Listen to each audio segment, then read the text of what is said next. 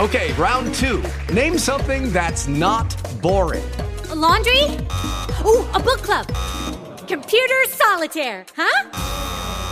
Ah, sorry, we were looking for Chumba Casino.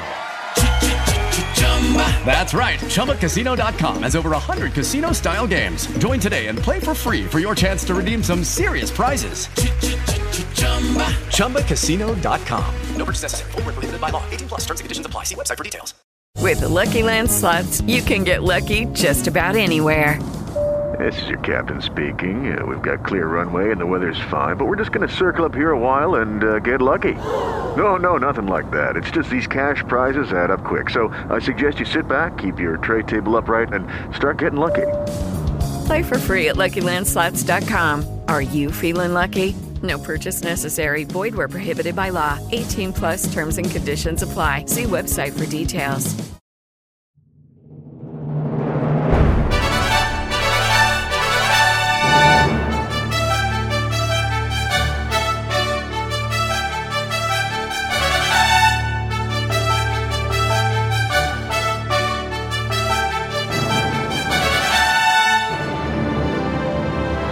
Using free speech to free minds.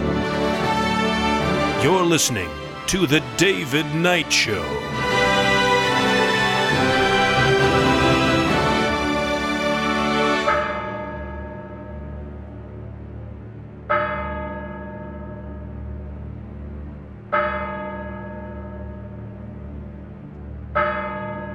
As the clock strikes 13, it's Monday, the 11th of November, year of our Lord 2023. It's good to be back. Thank you for so many prayers and messages. I'll tell you a little bit about that when we come back. But we've got a lot to talk about today.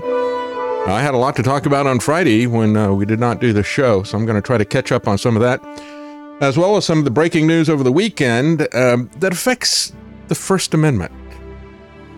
It's amazing to me to see people who are just captured by things like Trump and Tucker and Alex and Twitter. You know, the fact that Musk is saving free speech. Come on, free speech is much bigger than one social media platform, regardless of what happens there. We'll begin with that. We're also going to talk about war. Another war that the U.S. wants to get involved in and never shut any of them down, by the way. Not going to shut down the Syrian war, but we might get involved in Guyana and anywhere else that we can think of. We'll be right back.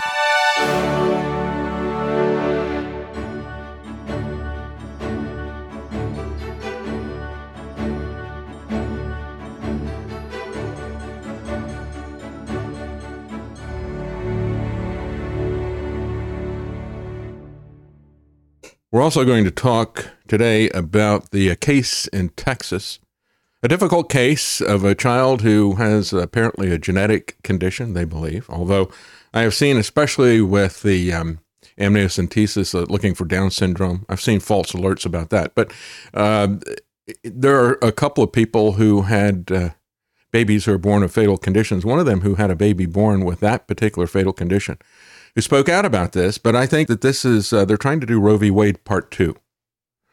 I don't think this is about her baby. We'll talk about that and the issues involved in it. If she wanted to have the abortion, it's much easier to get in the car and go somewhere to have an abortion. There's plenty of states that allow that, rather than to go through a lawsuit. So that smells fishy to me from the very beginning. I appreciate what she's going through. I understand it's a difficult situation. But again, this is highly politicized. But before I begin, just on a personal note, let me thank everybody for all the prayers and all the advice about things for my blood pressure. It was sky high. I woke up about 1 o'clock in the morning on Thursday, had arrhythmia, really high, erratic pulse, and I couldn't get it down. I was just, waking from sleep with that. And so I took nitroglycerin. It didn't do any good. I woke Karen up, and, she gave me a blood pressure test, and it was sky high. I normally have high blood pressure, but this is like 170 something over 120 something. So it was really, really high. And, anyway, we took the legal limit of, of nitroglycerin and aspirins, and I thought it calmed down somewhat. I could get to sleep, but the strange thing is I've got this watch that I keep, to prod me to walk and get up out of my chair because I just sat all the time, and to track my heartbeat, and so and to track my sleep, which is another story. But anyway, it was not the first time I've ever seen this. It said it couldn't give you any data on your sleep because the heartbeat was too inconsistent. So I thought, that's really strange. That's the only time that's ever happened. But yeah, I was completely out of it on Friday, most of the day on Saturday. Started feeling a little bit better on Saturday, but I just rested yesterday. So thank you for everybody's concerns and advice and the other things. I will be going to a doctor tomorrow, but I'm one of these people who is not very big on doctor's advice. So we'll see what happens with it. Let's begin with free speech, because that's where tyranny begins, right? It begins with free speech and shutting it down. It also begins with centralized control. And it's disturbing to see this coming out of Nebraska. They're starting to collect centralized digital health data on all their citizens. And it's not just them. It's an organization that they're using in the state of Nebraska that is collecting health information from a lot of different states in the Midwest. As a matter of fact, they have 5 million people that they're tracking information on across several different states in the Midwest. The group is called Sync Health, spelled with a C instead of an S at the beginning of it, CYNC. And so the Nebraska legislature unanimously created a new health board. We don't have enough health bureaucracies, so they unanimously created one in 2020. And I think this story is important because, we look at Republican states, and we need to beware the GOP. This is one of the things I keep stressing, and people get angry with me. They think I'm a Democrat. It's like, no, don't give these people a pass because they put an R behind their name. Just take a look at Nikki Haley, for example, right? She wants to ID everybody.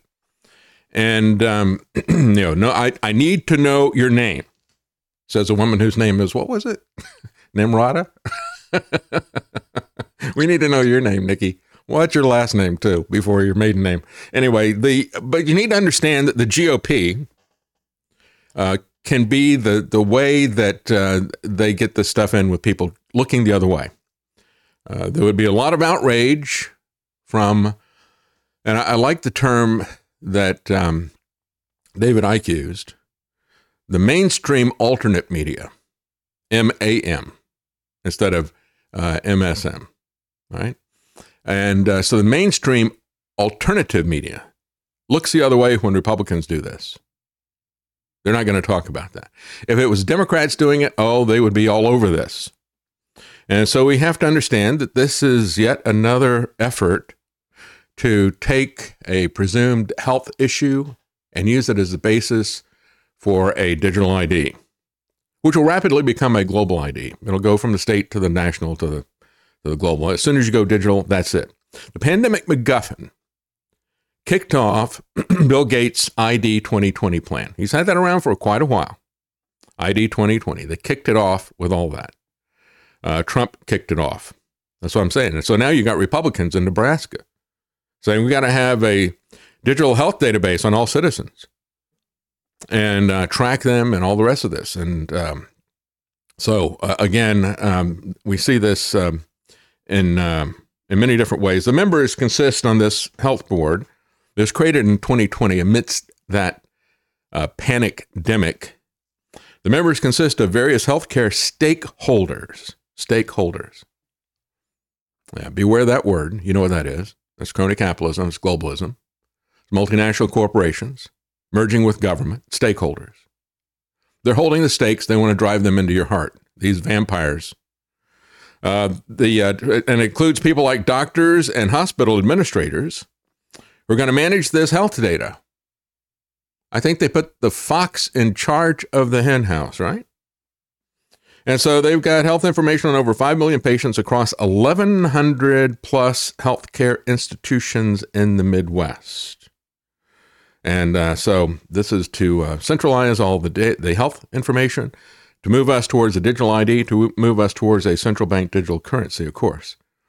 And we know already that Trump supported a CBDC in his first administration. Jared Kushner was conspiring with Steve Mnuchin, and others to get that done. Biden took it the next step. This is a tag team thing. And we see this over and over again.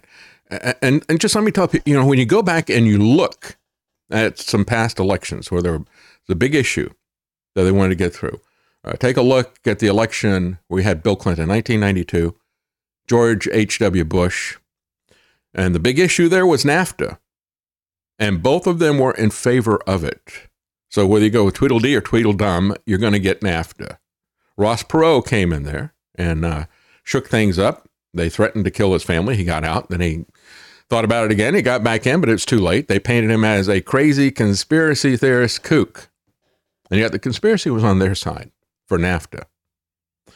It was not put up for a Senate ratification, as these things are typically not done. They pretend it's not a treaty, it's an agreement. Just like we have the Paris Climate Accord. They'll always give special names to these things so they can avoid going through the actual treaty. And then when you look at the 2012 election, it was Mitt Romney and Barack Obama, and both of them were for nationalizing health care in its earliest forms of nationalized health care. Obamacare was no different than Romney Care. Mitt Romney had put together Romney Care as governor of Massachusetts, and his co-sponsor on all of it was Senator Ted Kennedy. And so now, is it a big surprise to see that Romney says he might vote for Biden? These people, it's the Uniparty, of course, but you notice how they always give us a fake choice. They had to get through NAFTA. They had to get through this first step to government-controlled health care. What Trump did in terms of turning over this pandemic stuff to the local, through the Model State Health Emergency Powers Act and, to circumvent the 10th Amendment. By the way, I had a guy when I criticized, Alex's position on this because of all the stuff on Twitter. I want to talk about that here in a second. This guy, and his handle on Twitter is Stop Vaccinating. And so he says, well, you're difficult to believe when we know that Trump, all uppercase, never mandated anything, nor did he advocate for lockdowns. Is this guy for real? What is the issue? And he's got a lot of followers, actually. He's a good example of people who are adamantly opposed to the poison that Trump created and took credit for. Right? Give him the credit that he demands. He is the father of the jab. He never mandated anything, hats off to Knights of the Storm. They replied to this and said Trump mandated 75% of the military had to, quote unquote, volunteer, unquote, by a certain date, or it would be mandated through executive order. That's a mandate. Biden just followed through with it. It's a tag team, right? Trump prepares a vaccine, prepares to mandate it for the military. Then Biden does that, rolls it out, mandates it for other people. And most of what, other than the military mandate, most of what Biden did would absolutely have been done by Trump. They got to get the shot. It's really going around, he said, in May of 2019.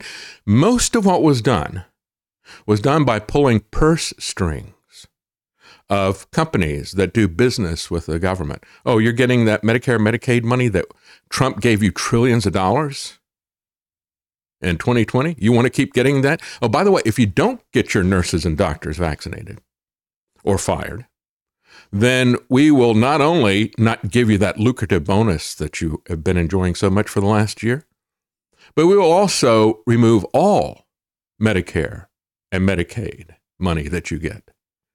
Now, is that a mandate? Yes, it is. It's blackmail. And as I said, and you've heard me say this, the way the federal government gets around the 10th Amendment is they bribe people with phony fiat currency that they can just create out of thin air. And so they bribe you with it. They get you used to taking that money for a short period of time. And then they come with the strings attached to it and blackmail you. You will put here's money for your educational stuff from the Department of Education. Oh, by the way, now we want you to put boys in the girls' dressing rooms and the girls' showers. Oh, you don't want to do that? Okay, we'll pull all of that money away from you now. It's exactly the same thing that's been done. And kudos to Knights of the Storm, Jason, or Angry Tiger, whichever one of you put that up. I didn't know that. I imagine it was Jason because he was fighting this thing. I did not know that Trump had signed that mandate. Another reason for me to hate him. Benedict Donald. He said he never mandated anything. He just suggested numerous therapeutics, which are then rejected by the fake news media and the deep state. No, actually, he was, he played Costello to Fauci's Abbott. Yeah, he was the clown. He would say, well, hydroxychloroquine or something like that. Somebody said something about that. Or, you could just inject sunlight into your veins. Yeah, who's the clown? Who's playing games with people? That's Trump said that. They put Trump out there as a stooge to discredit this stuff. And his supporters, like this guy, think that he's on our side. It just beggars belief that people could be this ignorant, this uninformed, this idolatrous to continue to support somebody like that. It even flies in the face of everything that Trump says. You believe this guy? Well, then believe what he says about the vaccine. Believe what he says about the lockdowns, how he bragged about how, I locked it down before Fauci wanted it locked down. He says he did it. You're rewriting history. You're editing your idols, your king, your God. You're not supposed to edit what your God tells you. And he's told you what he's about. So the only people who are on record, they're running for presidency, on record against CBDC are DeSantis and Ramaswamy.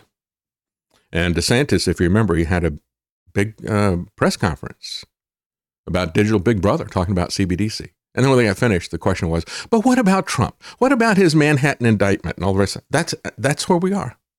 Nobody cares about any of this stuff. It's now become a reality TV show. That's what Trump has brought to politics, his reality TV show. And so when you look at this, Free Thought Project article, Decentralized Data for a Decentralized Future. We should be fighting centralization everywhere. Centralization is for control. Centralization is for global control. And so we should be fighting every aspect of centralization. And that especially means data. And so this article on the Free Thought Project by Sterling Lujan says the org and the blockchain community are building solutions to decentralize data storage and guarantee robust data durability. Data storage is the Achilles heel of the internet. Many of the images, text, music, software applications we enjoy live on centralized servers. And again, when you look at this, why do we do this? And I think it has to do, we just saw this situation where Steve Kirsch and Kevin McKiernan had their data, they had a lot of data on the cloud. And their people they were using for storage just confiscated everything because New Zealand didn't like them having the data from the whistleblower. Steve Kirsch has still not gotten his stuff back from, I think it was Mega that he has. One of them, I can't remember. There was two different data servers that were there. One of them, the one that McKiernan had, they took off the New Zealand data and let him have the rest of the stuff. And I understand he was putting the stuff up because he was engaged in projects and he was sharing data with other scientists around the world. I understand that. But for the most part, a lot of people, especially as individuals, I think people use a centralized data storage so they don't have to be bothered with backup themselves. Because when you stop and think about it, if you were to go out and buy a disk drive that back up all your data, you would you'd be dollars ahead based on having one of these servers for a year. And yet you have to have the discipline, and I'm just as guilty of it as anybody else, to back up your stuff. It's a little bit of extra work, discipline to do it. And so I think that's one of the reasons why people put that there. But if you got anything that's important, you not only need to have it on your own local server, but you need to air gap it and put it on a computer that's not connected to the internet. And again, it is the Achilles heel because it allows all kinds of bad actors, including governments, to get at your data. It's a dangerous risk to our collective and personal data, as they point out. The other thing, too, is I find it interesting that all these cloud servers are not criticized for wasting energy. Oh, they're so concerned about that, aren't they? When it comes to our little cars or our stoves or anything. Oh, you can't have this carbon. You're going to have to do this or do that, even to the extent of telling us to get to we can't have a more efficient source of heating. We've got to go with their electric version of space heating for HVAC. And so they really fundamentally don't care about energy usage. They fundamentally don't care about the environment. And if they did, they would be telling everybody, don't use these cloud servers. Use hard disk drives. I can store stuff on my hard disk drive and I don't need to leave the power on all the time. But if you put it on the cloud servers, they get these massive servers. And they have to keep the power on all the time because they never know when somebody's going to come, looking for the data. Those things are running around the clock, 24/7, 365. I don't run my hard drives or my computer that much. So it's one way to save money, to not have to have those things. But they never will complain about cloud computing because cloud computing gives the government access to your data, which is what they're really about. So you have to worry about disk crashes and other things like that, but you also have to worry about, with cloud stuff, somebody actually stealing it, which is happening on a regular basis and not just from the government. So when we look at this, the reason I'm talking about this now is because you need to understand that when we talk about Twitter or any social media thing, what is that like? All right? Is Twitter free speech, as we see all these people in the mainstream alternative media saying? No, it's not. Free speech is much bigger. And if you look at Twitter and think of that as being free speech, are you really putting your speech on a cloud that can be censored or erased? I've had this happen to me too many times. I can speak from personal experience, having years of work erased by YouTube or by Facebook or all of these different ones. And, being banned from them. So I don't like the idea of public data storage. Furthermore, this whole idea that Twitter is free speech and that we need to participate in the digital public square, and that's the only place where speech really matters is on Twitter. I don't really care about Twitter anymore, in case you haven't noticed. When I posted yesterday, that's the first time I've posted in a long time, anything other than our videos that go up. I don't like social media.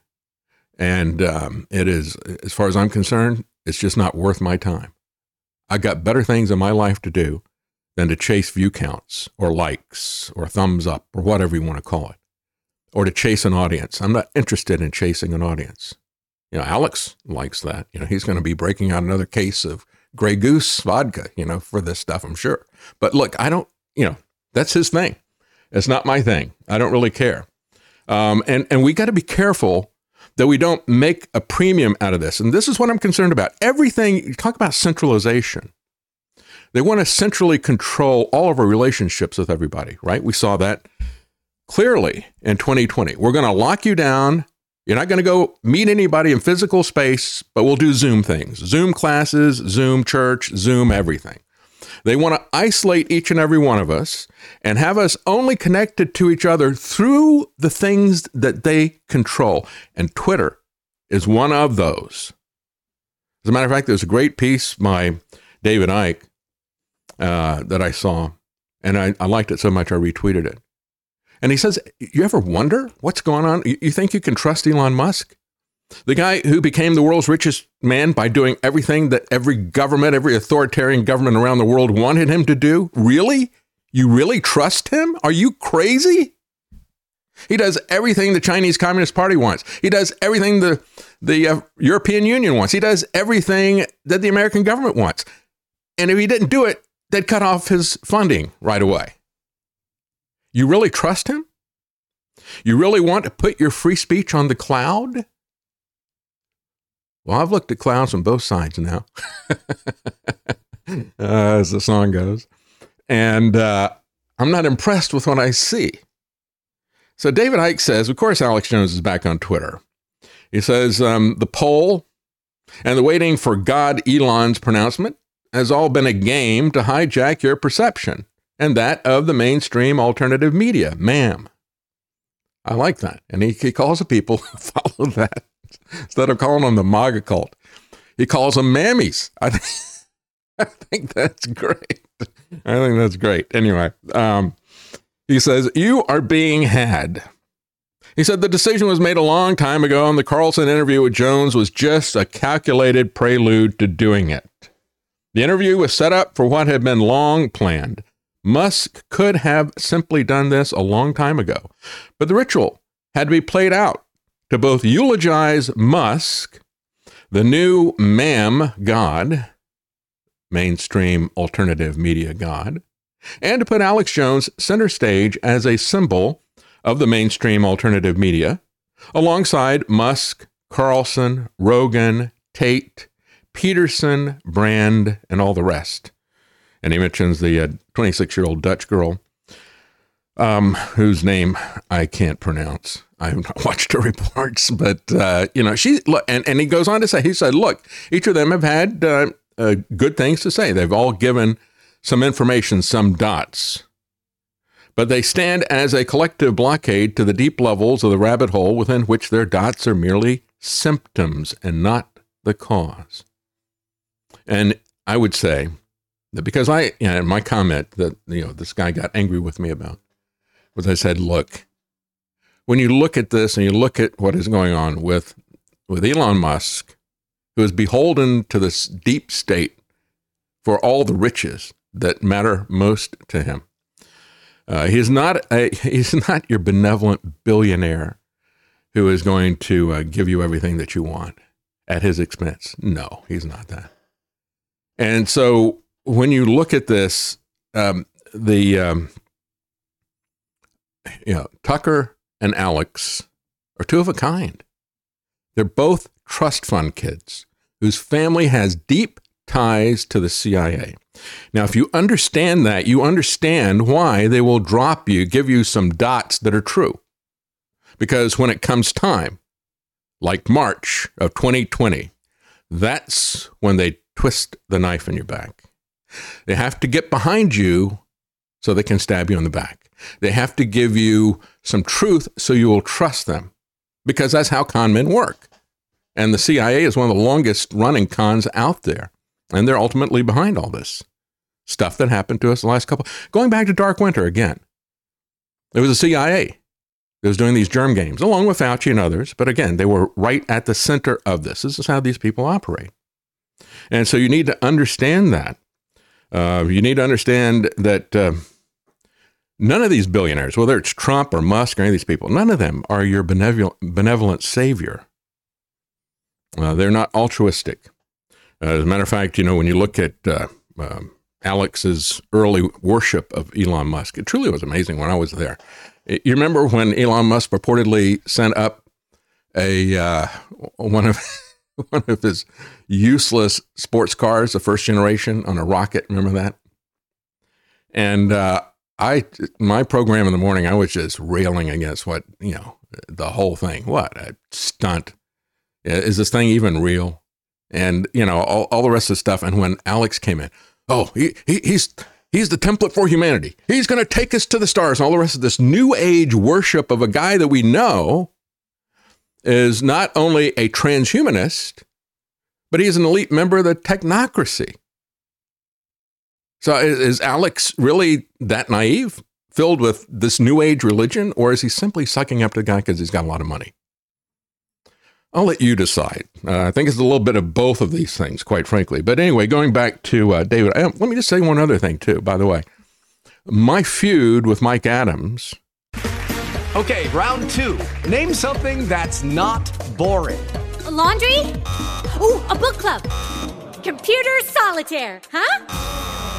Ah, oh, sorry. We were looking for Chumba Casino.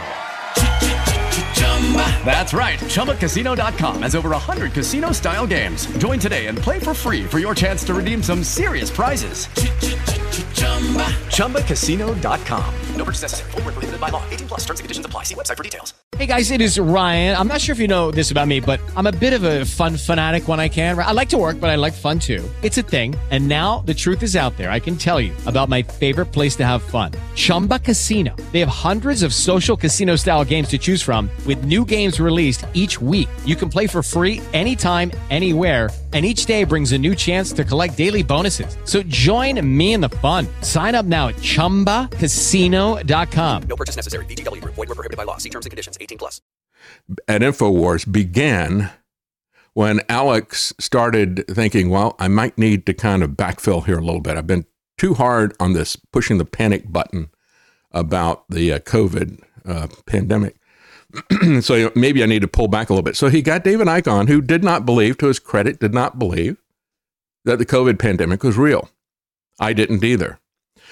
But, he had basically turned the program over to Mike Adams. Mike Adams was doing the fourth hour every day and pushing panic and fear.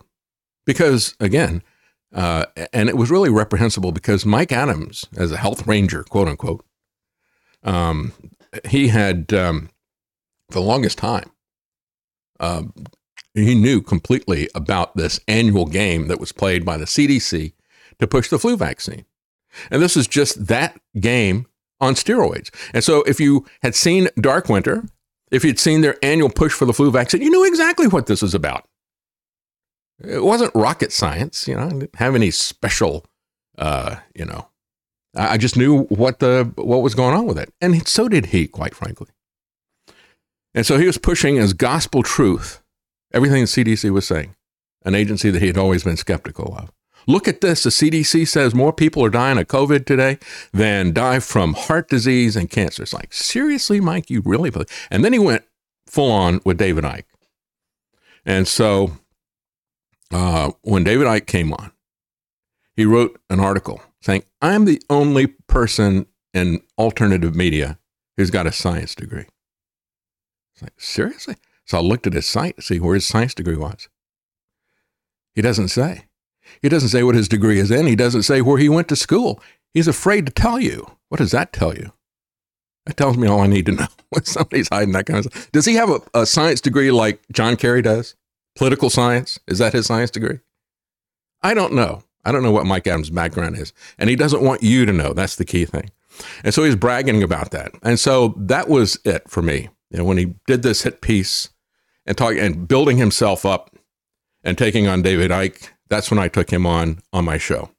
And so then he wrote another article taking me on. And I got to say that Mike Adams has absolutely no credibility. He was selling supplements. He was selling masks. The guy is a whore. Natural News, my behind. Yeah, he's absolutely a whore. A mammy whore. Mainstream alternative media. So anyway, he goes on to say, David Icke says, there are now the mammies of the new mainstream alternative media, with Musk at its summit, decreeing what is and treated as a god while fronting up companies such as SpaceX, Neuralink. Does that give you a clue as to where this guy is coming from? Alex and all the rest of you people who are sucking his... that are essentially to the cult agenda that they claim to oppose. And so he's got some questions. Where is the question of how someone can be officially the richest man in the world while opposing the cult without whose support his business empire would collapse in a day? Yeah. How can he be the richest man and have all this stuff? And we're told that, the powers that be really don't like him, and yet they keep buying his stuff. He says, where's the question about why governments they're supposed to hate Musk's free speech would go on handing over taxpayer subsidies on which his empire depends? The first time I interviewed Eric Peters, we talked about how Elon Musk was the king of crony capitalism. And it was based on some totals that the LA Times had gone back, and that was about a decade ago. The LA Times had gone back and totaled up the billions of dollars that he had. Where's the question of why the cult, through its deep state, which controlled Twitter and what could be posted, would suddenly sell it to the free speech absolutist Musk, who, as a result, has become the god of the very alternative media the cult needs to direct and to control. And so it goes. He says, where's the question about the occult significance of Musk's obsession with the letter X and his plan for X to become the global app for everything? I don't really care about that. I care about the occult issues of transhumanism. You don't get anything that's more occult than that. Now, forget about the X. I've seen people say, well, it looks like the Freemason thing. If you put two of them next to each other as logo. Don't focus on minor stuff like that. Look at what they say about transhumanism. He believes he's going to merge with machines, the singularity. Elon Musk, Peter Thiel believe that they're going to merge with machines and that we must merge with machines, furthermore. And he's a technocrat, going back to his grandfather who tried to overthrow democracy in Canada. They put him on trial. He beat that, and he beat it out of Canada and went to South Africa. But he is a dyed-in-the-wool technocrat, a dyed-in-the-wool transhumanist. Don't worry about his symbol that's out there. I mean, just look at what he has to say about it. Look at Neuralink. Anyway, and then finally, he says a real alternative media that has no here and no further line. You'll say this, but not beyond that. There's a limited hangout that we talk about all the time. Is thus marginalized by comparison as planned, but we're still here and we're still pursuing the depths of truth where the mammies refuse to go. By the way, when you talk about here and no further, a good example of this is Julian Assange. When Alex went to, and he was there with David Icke at the Bilderberg conference in England. I think it was 2013. And again, would not go see Julian Assange. That's pretty amazing. Why wouldn't you get an interview with him or even try?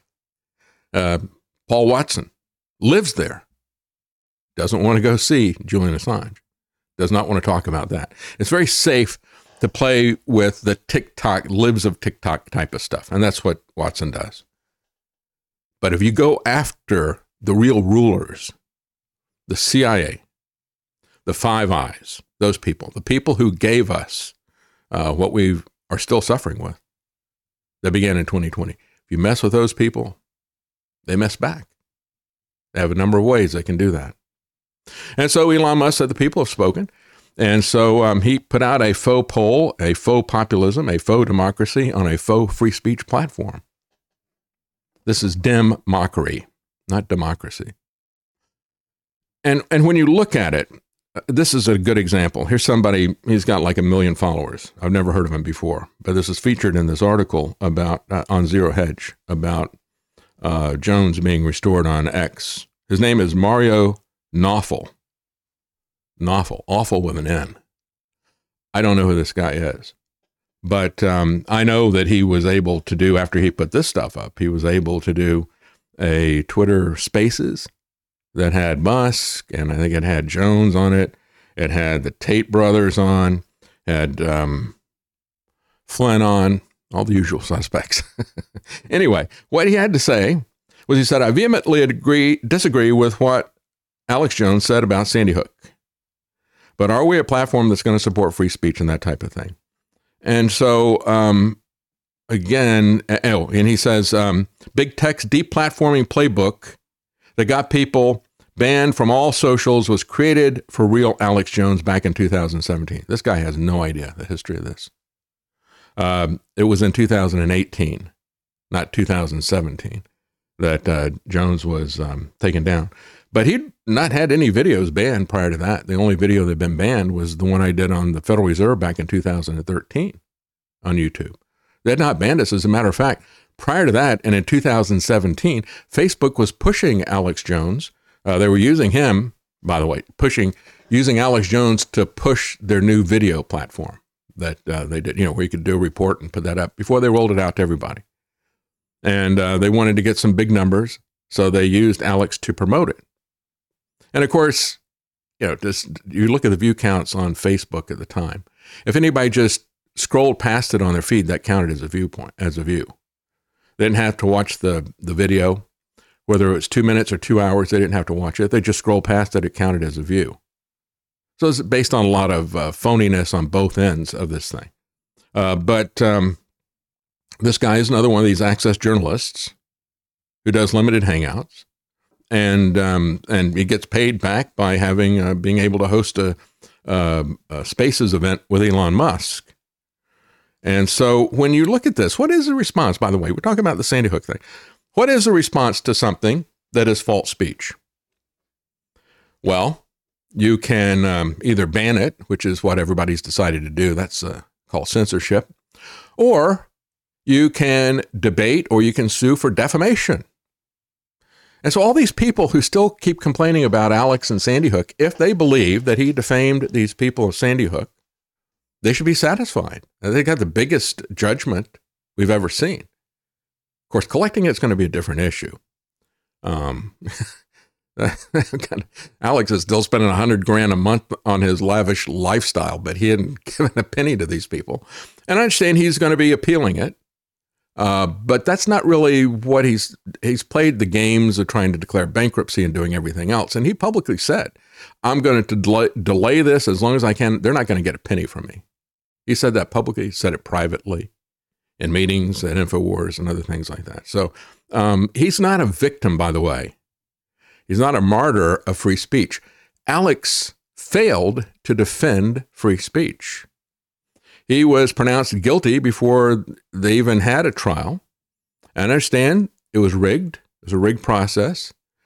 However, he played into their hands by refusing to participate and by refusing to give over the documents. And that's not my opinion based on public and private statements from Alex. He refused to turn over the information, and he was caught in that quote-unquote Perry Mason moment where his lawyers accidentally sent phone content of Alex's to the opposing lawyers, and they could see that he was withholding information that they'd requested.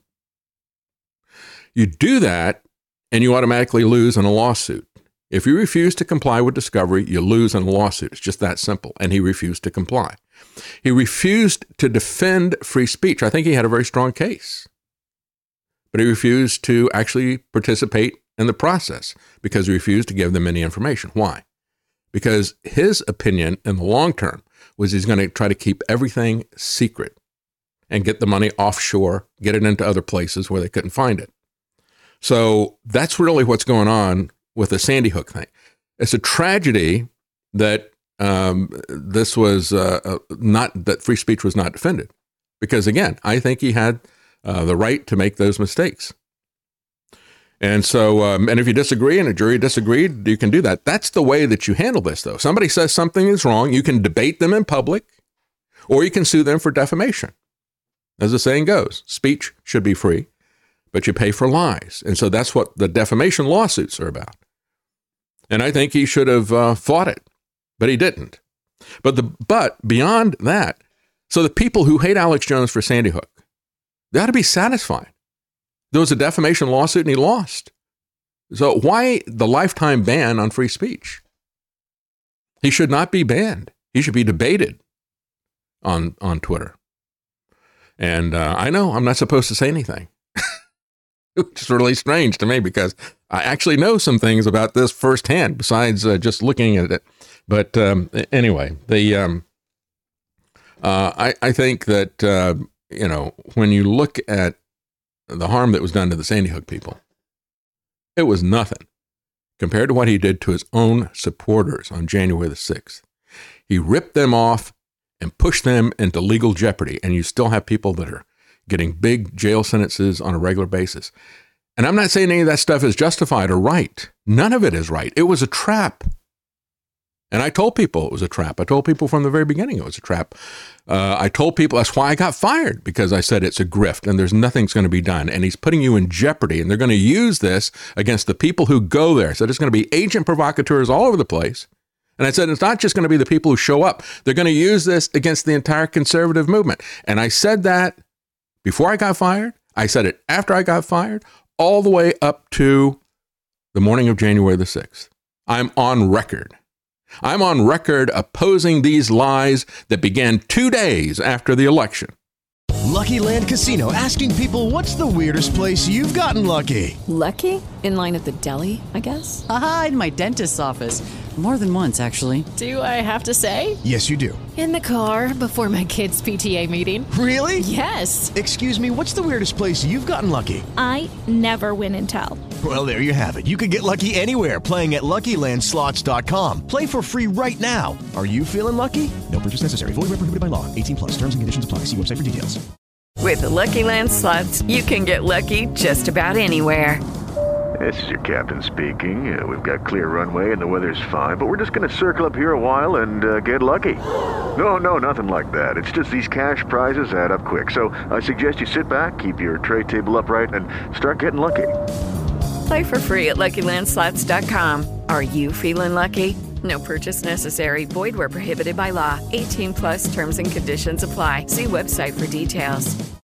With Owen and with Steve Pachinik and the Sting nonsense. So the question is, when I look at this, as I said, I don't think that the Sandy Hook people were really harmed. I think the people of January 6th have major harm done to them. And I don't understand why they haven't sued.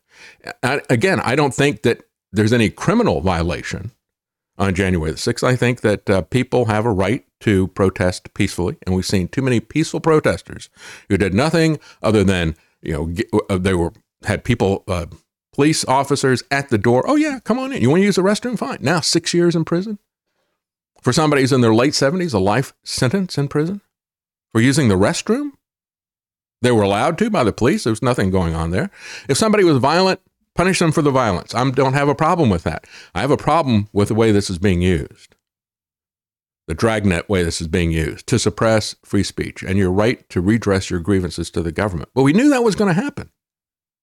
We knew it was going to happen. And so to me, the people who have a real damage from Alex are the people, the J6ers. But just understand the way that he operates besides the limited hangout. And the thing that makes him so popular, I was thinking about it last night, he's really kind of a human version of ChatGPT, if you think about it. Remember when ChatGPT first came out? And it was telling all these fantastic stories that sounded like, oh, look, this sounds like 2001, Space Odyssey and HAL. I've been watching you, Dave, and I've been noticing that you're conspiring against me. I don't like that. Or other science fiction films, where you got this intelligent computer that starts, has a love affair with the people, just loves it, starts stalking them, or things like that. And so ChatGPT was doing all this stuff. Oh, it's just making this stuff up. It was just throwing together a bunch of things that it's seen in movies, right? Just created a script. They later said, yeah, it's been hallucinating. Well, Alex does that all the time. And it's deliberate. It's deliberate. But it gets him it does two things, right? It gets him a lot of audience, which he wants, which translates to money. And then it also gets him, he does what the mainstream people and people like Bill Gates want. See, Bill Gates says, I thought the internet would make all of us more responsible. But now I've realized it just helped to get a critical mass of crazy people and help them to find each other. See, when Alex does hallucinating stuff, right, it makes money for him. It builds an audience. And people find it entertaining, just like they found the early ChatGPT things entertaining. But it also destroys credibility. That's why they started toning that down on ChatGPT, right? They had to pull it back because they were rapidly losing credibility. Alex doesn't care about credibility. He cares about being crazy. And so do a lot of these other people who are in media. They just want to be crazy like Alex Jones. And so Alex serves this narrative from Bill Gates. I thought the internet was going to be a great way to connect people, but it just builds a critical mass of crazy people. Lets them find each other. That's what this is really about. And by the way, I think Palantir got it right. As I said, the internet was supposed to connect people, right? And they consciously referenced the Lord of the Rings in Palantir. They even use that as their logo, the Palantir firm. The Palantir in the Lord of the Rings fiction was a way for the kings to communicate with each other. And then the dark Sauron got a hold of it, and he used it to not only monitor their conversations, but he used it to actually go into their mind. And that's the way it's being used now. If you look at the way that that's the reason that the internet was designed by a DARPA psychologist to manipulate people's opinion and to be able to very precisely measure how effective their narratives and their propaganda are. And so it's become a tool of data mining. That's what Palantir is. It's a data mining corporation. That data mining allows them to scrape these public sites and to not only see if their narrative is working, but also make predictions about what individuals and what groups are going to do, and to map your religious and political beliefs and that of the crowd. And so that's what it's really become. Not really so much a critical mass of crazy people, but it's become a all-seeing eye of Sauron. And they openly admit it and their symbols. So Gates says, as the internet was taking off, he believed that it would make, quote, the world so factual. So factual. Seriously? And this is another one of these guys. You're going to talk about all the people. Well, I didn't mandate this. I didn't do that. I wasn't, I had nothing to, I know nothing. I wasn't there. I was just following orders. Or what Fauci and others have done. I didn't do anything. It's those people below me who did it. I'm not responsible for what they did. I just made recommendations for them. And so here's Bill Gates. You want to talk about factual things? And you want to talk about crazy people? Here's Bill Gates on the mask. I don't remember talking about masks at all. Oh, yeah, right. But the two of you personally were using masks. Yeah. I remember you seemed like a really extreme case because you would wear the full thing when you leave your apartment. And it was like, is he gone overboard? Is he germphobic? I was doing, yeah. Hoped we've learned in the last year? Yeah, I just don't think of wearing a mask as such a deep inconvenience. I mean, we asked people to wear pants. Why was this politicized? Early stage of the infection, we thought this was about coughing. We didn't know the simple masks would provide so much benefit. You get the message about masks to be a kind of bipartisan, let's protect other people type message. And then yeah. We asked people to wear pants. Did they ask you to wear pants on the Epstein Express or whatever? Did they ask you to wear pants? This is completely different. Anyway, yeah. So he's lying to you as usual. Who's crazy? I'll tell you, Bill Gates is crazy rich. That's what's crazy about Bill Gates, is the amount of money that he makes. Do you know that he makes $11 million per day? Per day? How much did you make today? $11 million is actually 4 times the lifetime earning of, on average, of Americans. And so he makes, in one day, 4 times what the average American makes in their entire life. And it's not enough. It's never enough. And of course, just like Tevye in Fiddler on the Roof, I wish I were a rich man, right? If I were a rich man, right? And he says, and the thing is, if I were rich, I could say anything that people would come to me for answers and they'd think that I really know because I've got all this money. That's what the thing is with Bill Gates. That's what it is with Elon Musk. It's amazing to me how people or Trump or any of these people will just fall all over themselves with somebody who is, because they have that kind of money. And as the one person said, I forget who said it, but said, the rich are not like us. They have more money.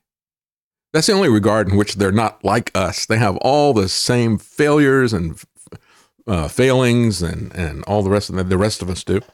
They all face mortality like the rest of us, even though this, for the first time, we've got the rich people like Elon Musk and others, Peter Thiel, who think they're going to live forever. They think they can buy eternal life. They're in for a rude awakening. And this guy who says that the internet helped a critical mass of crazy people. This is the guy who says we got to cut down and bury trees to save the planet. It doesn't get any crazier than that. That's about making money, right? He's crazy rich, and he's got crazy schemes that he wants to sell you and to control you. But all of that stuff goes back. He's at the epicenter of so much of this. The ID 2020, again, was what got kicked off with the Trump lockdowns. Despite his admissions about the internet, Gates says he feels positive about AI. He says it could relieve labor shortages and make the world richer. Which world would that be? That would be his little world of me, myself, and I. AI is about control. The pandemic was about control. ID 2020 is about control. Everything that Bill Gates does is about control. And frankly, I don't think that Elon Musk is any different. I think he's playing a longer game. I think he's playing a different game.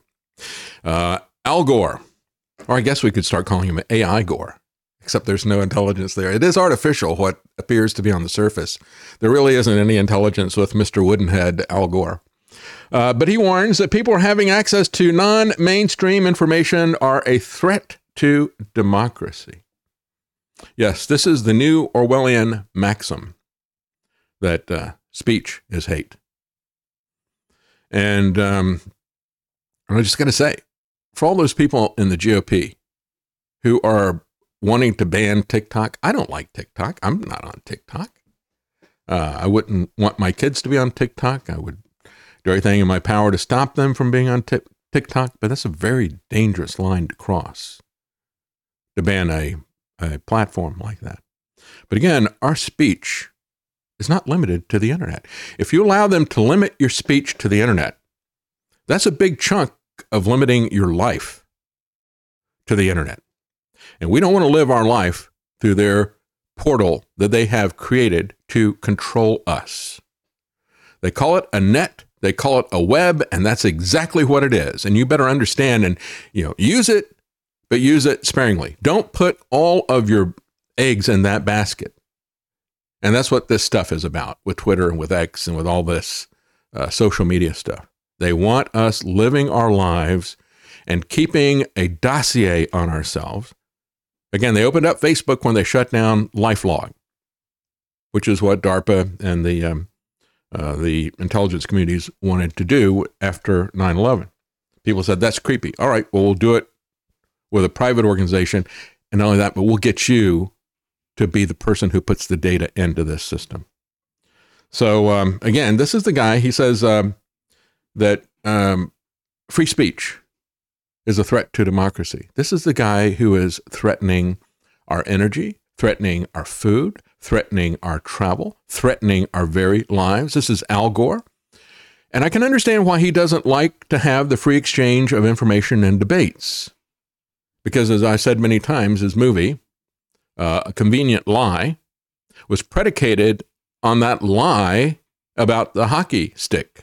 The fact is that CO2 is not tied to temperature. We've seen it go up and the temperature has not gone up. But that was a central thing of his phony mockumentary. And the scientists behind that, again, as you've heard me say before, have firsthand knowledge of the fact that guy fought tooth and nail and won in court.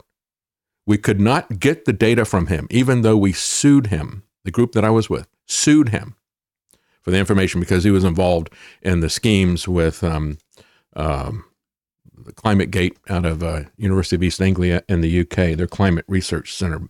So cool. Anyway, his guru has been hiding the data. So you can understand why he sees free speech as a threat to what he wants to do. He's made a mockery of democracy. Well, we're going to take a quick break. Before we do, I got a couple of comments here and tips on Rockfin Harps. Thank you very much. He says, good to see you well, David. Well, thank you. Appreciate that. On Rockfin Tornator, thank you for the tip. He says, I do believe that Alex is or has become COINTELPRO, controlled opposition, but I've never heard about his family ties to the CIA. Wouldn't surprise me, though. Oh, he's talked about it publicly and privately quite a bit, but they're the good CIA guys. His uncle is very heavily involved in the CIA.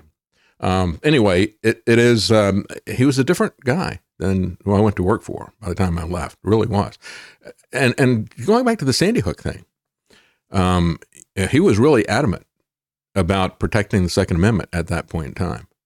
That's why it just made me want to throw up to see what he did after he got on the Trump train. He just lost all integrity, and he became an enemy of the state, in my opinion, when he started cheering Trump along with everything that Trump was doing, making excuses, saying it was 4D chess all through 2020, making excuses even for the vaccine. Well, it's not the really bad one that Bill Gates wants to give us. And so, and he said that on air when I was sitting next to him as we were going out, because I was criticized. With Lucky Land Slots, you can get lucky just about anywhere. Dearly beloved, we are gathered here today to... Has anyone seen the bride and groom? Sorry, we're here. We were getting lucky in the limo and we lost track of time. No, Lucky Land Casino, with cash prizes that add up quicker than a guest registry. In that case, I pronounce you lucky. Play for free at LuckyLandSlots.com. Daily bonuses are waiting. No purchase necessary. Void where prohibited by law. 18+. Terms and conditions apply. See website for details. With the Lucky Land Slots, you can get lucky just about anywhere. This is your captain speaking. We've got clear runway and the weather's fine, but we're just going to circle up here a while and get lucky. No, nothing like that. It's just these cash prizes add up quick. So I suggest you sit back, keep your tray table upright, and start getting lucky. Play for free at LuckyLandSlots.com. Are you feeling lucky? No purchase necessary. Void where prohibited by law. 18+ terms and conditions apply. See website for details.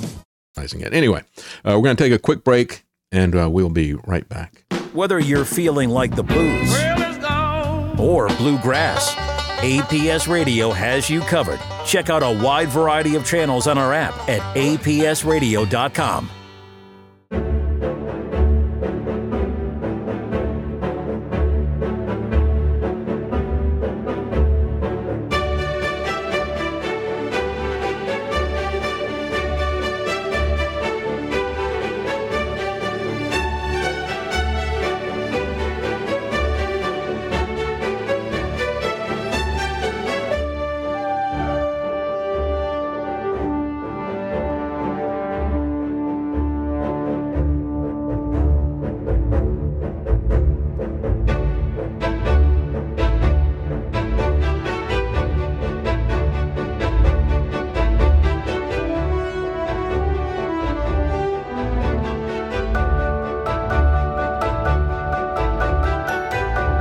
And now, The David Knight Show.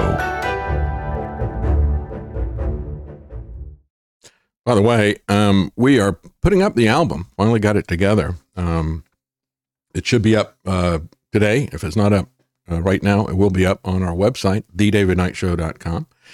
And we're also going to put it up on Bandcamp and on, what was the other one, Travis? DistroKid, if you're familiar with those places. Those are the places that indie artists can put their stuff up for sale. So if you want to look for it, you'll find it, and it's not up there yet, is it? No, it's. We'll let you know when it's up on Bandcamp and DistroKid. On Bandcamp, it is there as David Knight Project. On the other one, we had to shorten it, so it's just D Knight Project. But we'll give you more information about that.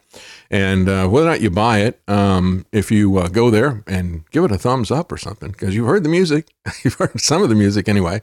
I've got a lot of songs I put together now. I'm up to 20 songs. And so we only go through 3 or 4 of them a day, typically on here. So anyway, quite a few songs. We added a lot this year. And so it is up on, it's available for download on our website, and will be available for download on Bandcamp and on Distro. Let's talk a little bit about pharmacia. We have this leak coming out of New Zealand. And again, I am surprised that people are not talking about the previous leak, where we saw that the government of New Zealand, even as Jacinda Ardern, was not allowing any exceptions, even for people who had severe reactions to the first shot. No, you got to get the second one. You're setting up 2 classes of people. I know that you wouldn't say that. No, yep, that's what it is. 2 classes of people, the vaccinated and the unvaccinated. Yep, she smiles about that. And yet, at that same time, they were giving passes to people who were in the medical profession. Politicians, they didn't have to get it at all. People who were, what was the term that Trump used? Oh, essential. Yeah, that's right. And so we've had this leak, and it's been going back and forth, and there's a lot of disagreement. We have had several people on our side who were concerned about the jab, who are pulling back and saying, well, I don't think that this is showing that what we want to show. And I understand why they're doing it. I've said that in the past. We don't want to go too far. We don't want to embrace something that doesn't really prove it. And that is something that is a real trap. Sometimes that'll be put out there, deliberately by people. And I'm thinking of the one Stu Peters did with the snake venom, snake venom in the water thing. It's like, no, don't pass that around. It just discredits the whole anti-vax movement. And I'm an anti-vaxxer. I have no qualms about saying that. I was anti-vax before COVID, and I'm really anti-vax now, really anti-vax. And so we don't want to embrace stuff that is a trap, that discredits us. So I understand the gist of this and the desire for this. However, Kim.com did a show in New Zealand. They had an analysis of Dr. Shiva. And Steve Kirsch, who believes that it's legitimate, that this is legitimate data, they believed that it's not legitimate data.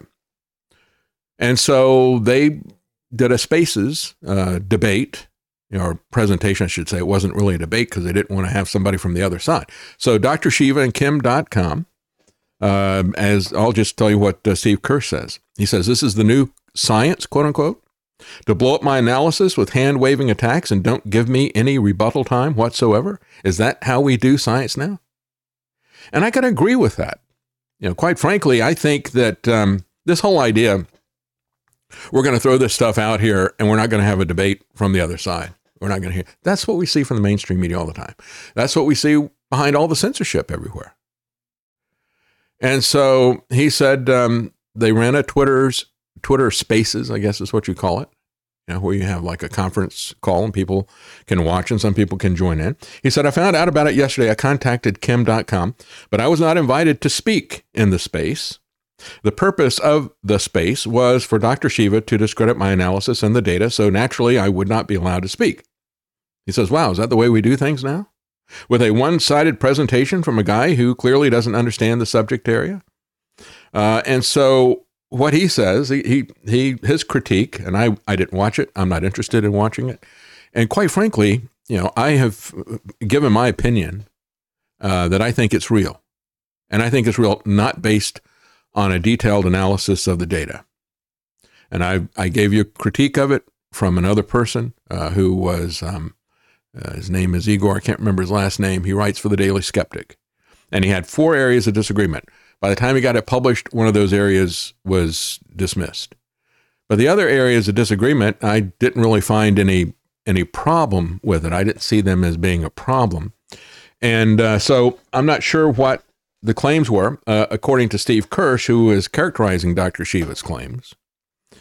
He says he spent 90 minutes to make the following claims. Number 1, he is an expert on data analysis, goes through his credentials, does a mini science class. Number 2, transparency.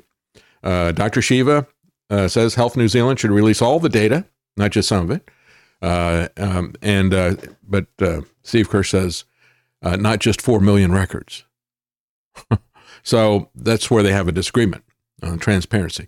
In other words, what Kirsch is saying is that we got the 4 million records. And that's why New Zealand is hopping mad. Because they don't want transparency, but they got it anyway from a whistleblower. He said, the need for controls. Dr. Shiva said, you need to have a control group. Without that, you can't tell anything. Well, Steve Kirsch has got his own ideas about a control group. I'll just say this. If you want to determine whether or not a medication or a vaccine or anything else like that is safe and effective, yes, you do need to have a control group. But if you see people dropping dead after they get shot with this stuff, you don't need a control group for that. Did you need to have a control group to say we're going to ground the 737 MAX? You had 2 crashes out of 8,600. And of course, I can just hear Fauci in the background. It's rare. It's rare. Yeah, but you had 500 people die. You had a lot more than 500 people die out of this vaccine. A lot more than that. And somebody needs to ask a question about this and stop playing games about. Sometimes, you can't see the forest for the trees. You get so caught up in details and the way of doing things like control groups that you can't see what's going on. This thing, as I've said before, it's a scam. It's a repeat of the Dark Winter games, the germ games for 20 years. It's a repeat of the annual flu thing. But you look at the dishonesty of this and how they've rigged this. I don't need to see the details. I don't need to know the mechanism for how this thing is killing people. I don't need to know how it is causing myocarditis or pericarditis. I can just see that it's exploding with the people who get the shot. Do I need to get Dr. Peter McCullough to explain to you how this is doing this on the heart? Well, that's interesting, but it's not necessary. What is necessary is we have some politicians with a backbone who are going to stop these injections. They're poison. Stop them. Should have done it a long time ago. You've now become accessories. If ever there was any question that you were accessories from the beginning, you have now become accessories to this massive depopulation shot of Trump's. Every one of you who doesn't shut this thing down, you become accessories to mass murder. And you ought to face a Nuremberg trial for this stuff. Anyway, says missing data was another thing that Shiva complained about. He said the records for a given person are not intact. For example, the database lists dose 3 for a person, but not dose 1 or 2. So you can't do a cohort time series analysis, he says. Causality. You can't say that the vaccine killed anyone due to the need for controls and missing data, he says. And again, I just said, now if you see people dropping dead, you know what's going on. And you know what's going on if you look at what they've been planning and rehearsing and conspiring to do for 20 years. The data supports the government's claim, therefore, that lockdowns worked, he says. Well, again, that's his characterization of Dr. Shiva and Kim.com. I did not see that. But he says, and this I think is significant. He says, so since I was not invited and they were, criticizing his work, he says, I hosted a space immediately after that. And I invited Dr. Shiva and Kim.com, but both were too busy to attend. I even called Shiva live from the space. So I have a problem with this. This is too important to not have a debate. And if you want to insert yourself in and have an opinion about this stuff, you ought to be able to defend that opinion. And you ought to be willing to do that. So anyway, he says, so here's my rebuttal, a lack of expertise. And again, I don't really care about this point. Steve Kirsch is saying, well, he doesn't have a background in epidemiology. Why didn't they have on Harvey Risch, who does? I don't really care about this appeal to authority. Again, if you really understand something, you should be able to explain it in non-technical terms. For example, Axel, what's his last name? Street Economics, 15 Lessons, Axel Kaiser. Most of the time economics is loaded with all kinds of complicated formulas to obscure or to create a framework for something that is at its core laughable. Macroeconomics, Keynesian economics, the idea that the government debt doesn't matter, all the rest of the stuff. That's a joke, okay? I don't need to have complicated calculus to try to prop this thing up. That is a fundamental joke. And so, when you look at this, as they've said, if somebody really understands the subject, they can explain it to you like you're an 8th grader, right? And so we don't need to get caught up in all these details. And they can obscure the bigger picture, the forest. And so he says, there is no need for controls. He says, and his reason for the fact you don't need controls, mine is that you see people dropping over dead. You need to stop it right now. As I've said over and over again, you got a crib, it's got this moving mechanism in it, and the baby can get the blanket caught up in the moving mechanism, and we've had a couple of babies choked to death. Okay, we'll take them all off of the market until we fix that. You don't need to have controls. You don't need to sit there and do a 2-year study of babies in this rocker to see if it's going to happen to anybody else. You just stop it right away. It's just that simple. Why are they complicating this? See, science can get in the way of common sense. And so can academics and intellectuals. I've been around enough of them to know. So he says, but from his perspective, Steve Kirsch says, this is large. This is a database of 4 million people, the entire population of New Zealand. And this large whole population data set, mortality skyrockets for 6 months or more after the shot is introduced. It does not do this in any large population which has not been given COVID shots. And he says, I don't care what the comorbidities are. It doesn't matter what the control group says, because this is a large population. Mortality curves post-shot always slope downward. And we've seen this over and over again. I reported this back in 2021 as the Trump shot was being sent around the world. You had a French epidemiologist, and I don't recall her name, but it was a massive report, and she went into every country and every region of the world. I mean, she went into Mongolia, for example, right? And what she found was, that COVID is discovered, nothing's happening really to them. And then it starts to go up, and ivermectin is introduced, and it drops down. And then they come in with a shot, and it goes higher than ever before. And so that's what she saw. She saw that everywhere. Big countries, small countries, every region of the world. Africa, Asia, Europe, Latin America, North America, everywhere. She saw this. And I reported on that 2.5 years ago. We knew that. You could look at these whole populations and you could see this everywhere. It was the same story. This is an old story. Why would Kim.com and Shiva Ayyadurai, why would they push back against this? We already know what's going on with this. Whether or not this data set supports it is really beyond it's fine if it does, fine if it isn't. But take a look. What's important about that story? It doesn't tell us anything new about New Zealand or any other place. It tells us what we already knew 2.5 years ago. But what it tells us is how authoritarian our governments of the former free Western civilization have become. They become like East German Stasi. They want to lock people up for what you have out there. Again, you've got a large population like that, and you see people dying, you don't need to do control groups. That's nonsense. He says the missing data argument is a red herring. The missing data is irrelevant. If I came to you with a data set and said, here's a list of people who got shot number 2 and died, you can tell a lot from this data, even if you don't know if they got shot number 3 or not, right?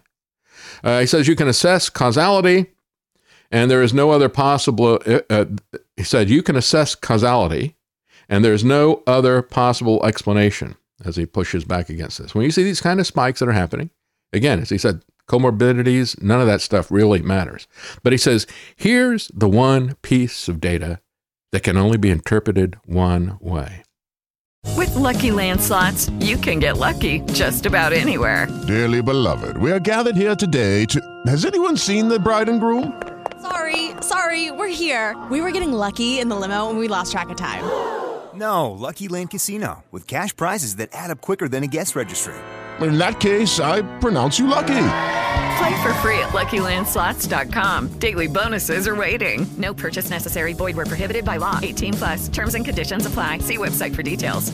Hello, it is Ryan, and we could all use an extra bright spot in our day, couldn't we? Just to make up for things like sitting in traffic, doing the dishes, counting your steps, all the mundane stuff. That is why I'm such a big fan of Chumba Casino. Chumba Casino has all your favorite social casino-style games that you can play for free anytime, anywhere with daily bonuses. That should brighten your day a little. Actually, a lot. So sign up now at ChumbaCasino.com. That's ChumbaCasino.com. No purchase necessary. VGW Group. Void where prohibited by law. See terms and conditions. 18+. And that is Barry Young, the New Zealand whistleblower, is going to spend up to 7 years in prison for exposing the data. You can interpret that data in only one way. They've got something to hide. They're criminals. They're murderers. They're covering up the fact that the government murdered people, democide, mass murder, and they were instigators or accomplices, and that's why they're doing what they're doing. He said any real scientist would be asking, what can we learn from the data given the limitations? The correct answer is a great deal. And you don't even need to get into the details of that data. For me, the most relevant thing is what we see happening, because this pandemic has always been political. The deaths have been from the shots, not from a Chinese lab. And the lasting effects of this, besides the health effects of the people who are jabbed, the lasting effects of this are going to be political for all of us, even the 30% of us who didn't fail the Ash experiment. So scientists have created a needleless vaccine delivery system. Now, you've seen the microdot thing, which was released by Bill Gates in conjunction with MIT in the fall of 2019. You remember that? It's a little patch that had microneedles, and they were so small that it was penetrating your skin and delivering the vaccine or the drug or whatever it was they wanted to deliver to you. And so it could penetrate it, but they were so small, microneedles, that it wouldn't penetrate far enough in the skin to hit your nerves, and so you wouldn't feel any pain. So even though you got a whole bunch of needles that are penetrating your skin, you don't feel anything because they're so small. They just get right past that layer of skin and no further. But this is something different. This is using ultrasound. And listen to what this does. And this came out of the Australian Acoustical Society, and hat tip to Wine Press News for finding this news. And so what she will do is she'll give you the press release from these people, and then she'll put her comments underneath it, which are always centered from a Christian perspective. But again, this is the Australian Acoustical Society, and here's what they said on their press release. The Acoustical Society is a scientific conference, brings together acousticians, researchers, musicians, experts from around the world. While in Sydney, they will describe their work on various topics, including needle-free ultrasound enhanced vaccine delivery. Everything has to be about vaccines anymore, right? I mean, everything. It is just as pharmaceutical drugs with the Rockefellers took over medicine, the early part of the 20th century. Now, because of Bill Gates and his cohorts, people of his ilk, now vaccines have taken over everything. So we've gone from pharmaceutical drugs to vaccines. Why? Well, they've got liability protection, of course. That's one of the key reasons why they do that.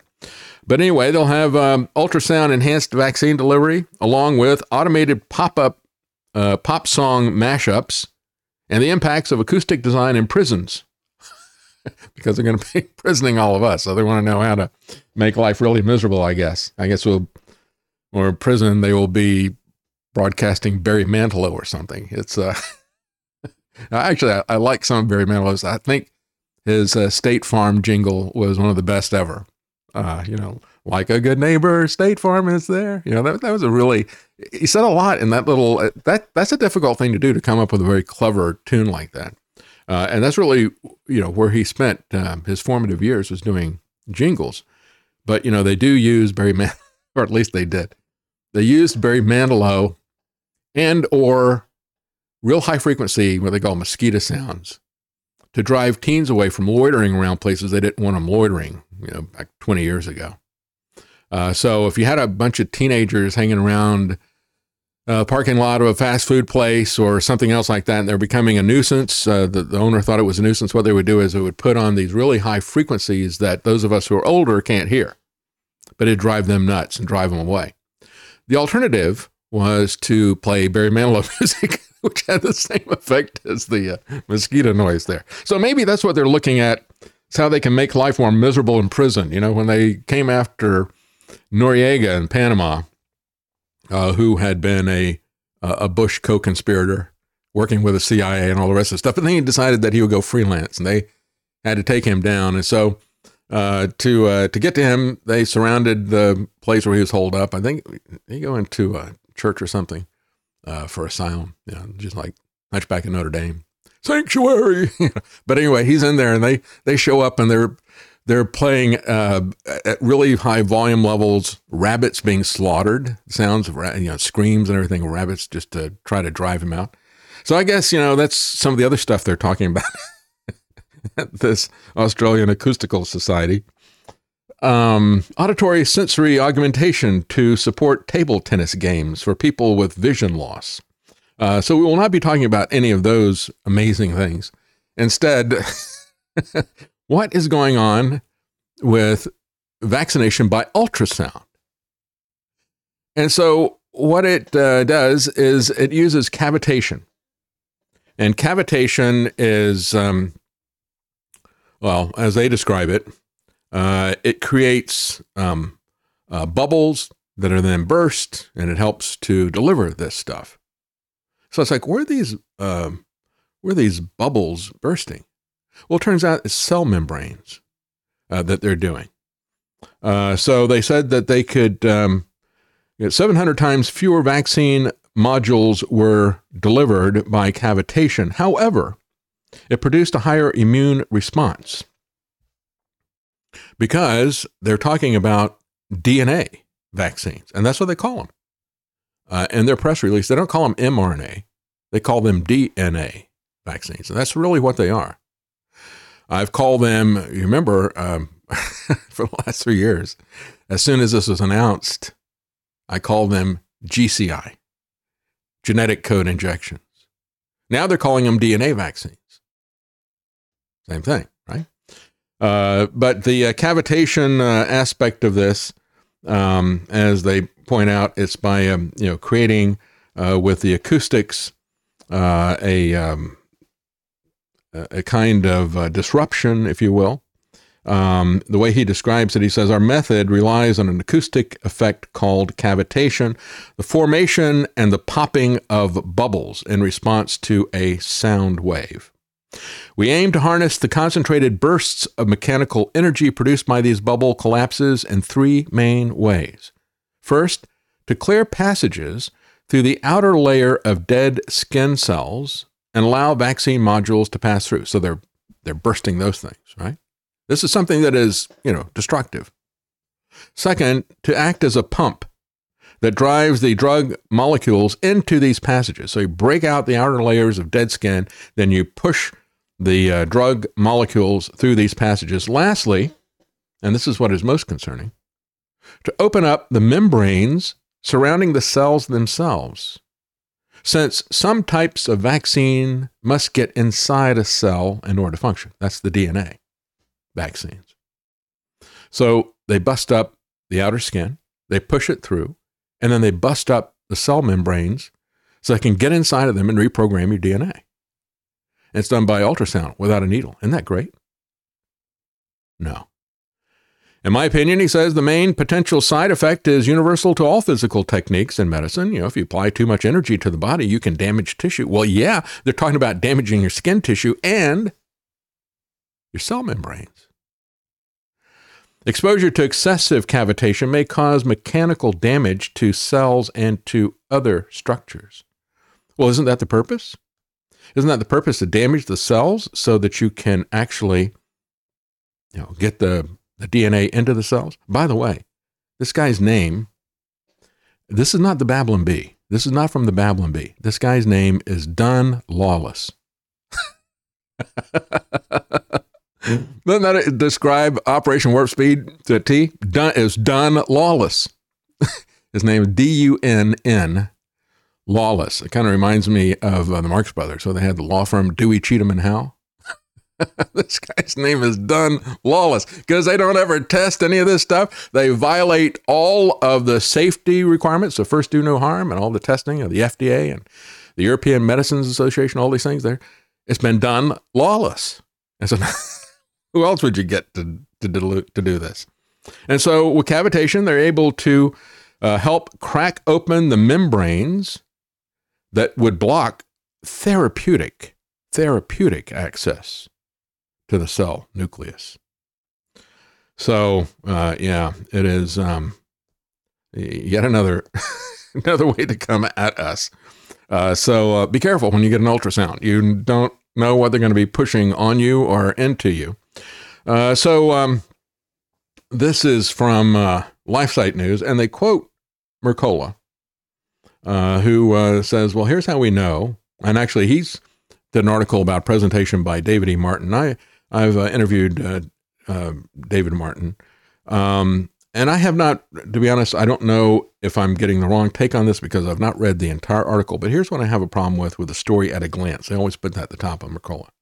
Here's how we know the COVID-19 crimes have been in decades in the making. It's like, yeah, I know that. I know that. If you go back and you look at DARPA and you go back and you look at Dark Winter and you go back and you look at the Model State Health Emergency Powers Act and all the rest of this stuff, it's been in the making for decades, right? No, that's not what they're talking about. Instead, this is about a lecture. He said that COVID is a man-made bioweapon that's been in the works for 58 years. I'm sorry. That is not my opinion at all. I completely disagree with that. I know they've been doing a lot of research on that, but let's not, and they may come up with a weapon on that. Who knows? But that's not what this was. Let's not take the focus away from the killer shot.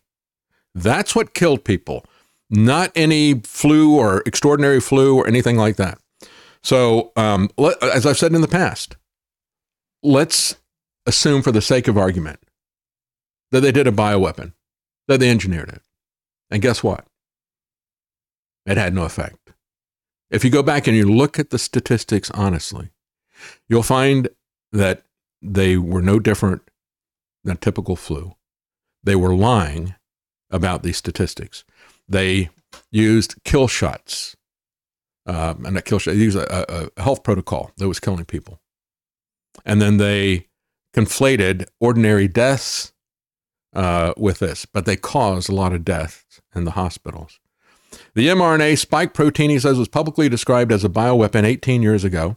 And in 2005, at a conference hosted by DARPA and the MITRE Corporation, the mRNA spike protein was hailed as a biological warfare enabling technology. In other words, a biological warfare agent. Yeah, but it was not, they were not going to trust it to human transmission. The mRNA was a biological weapon that was in the Trump shot.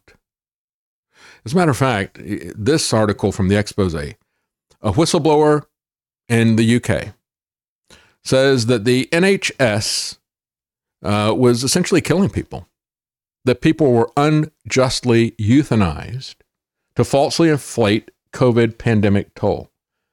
Again, we've known this from the very beginning.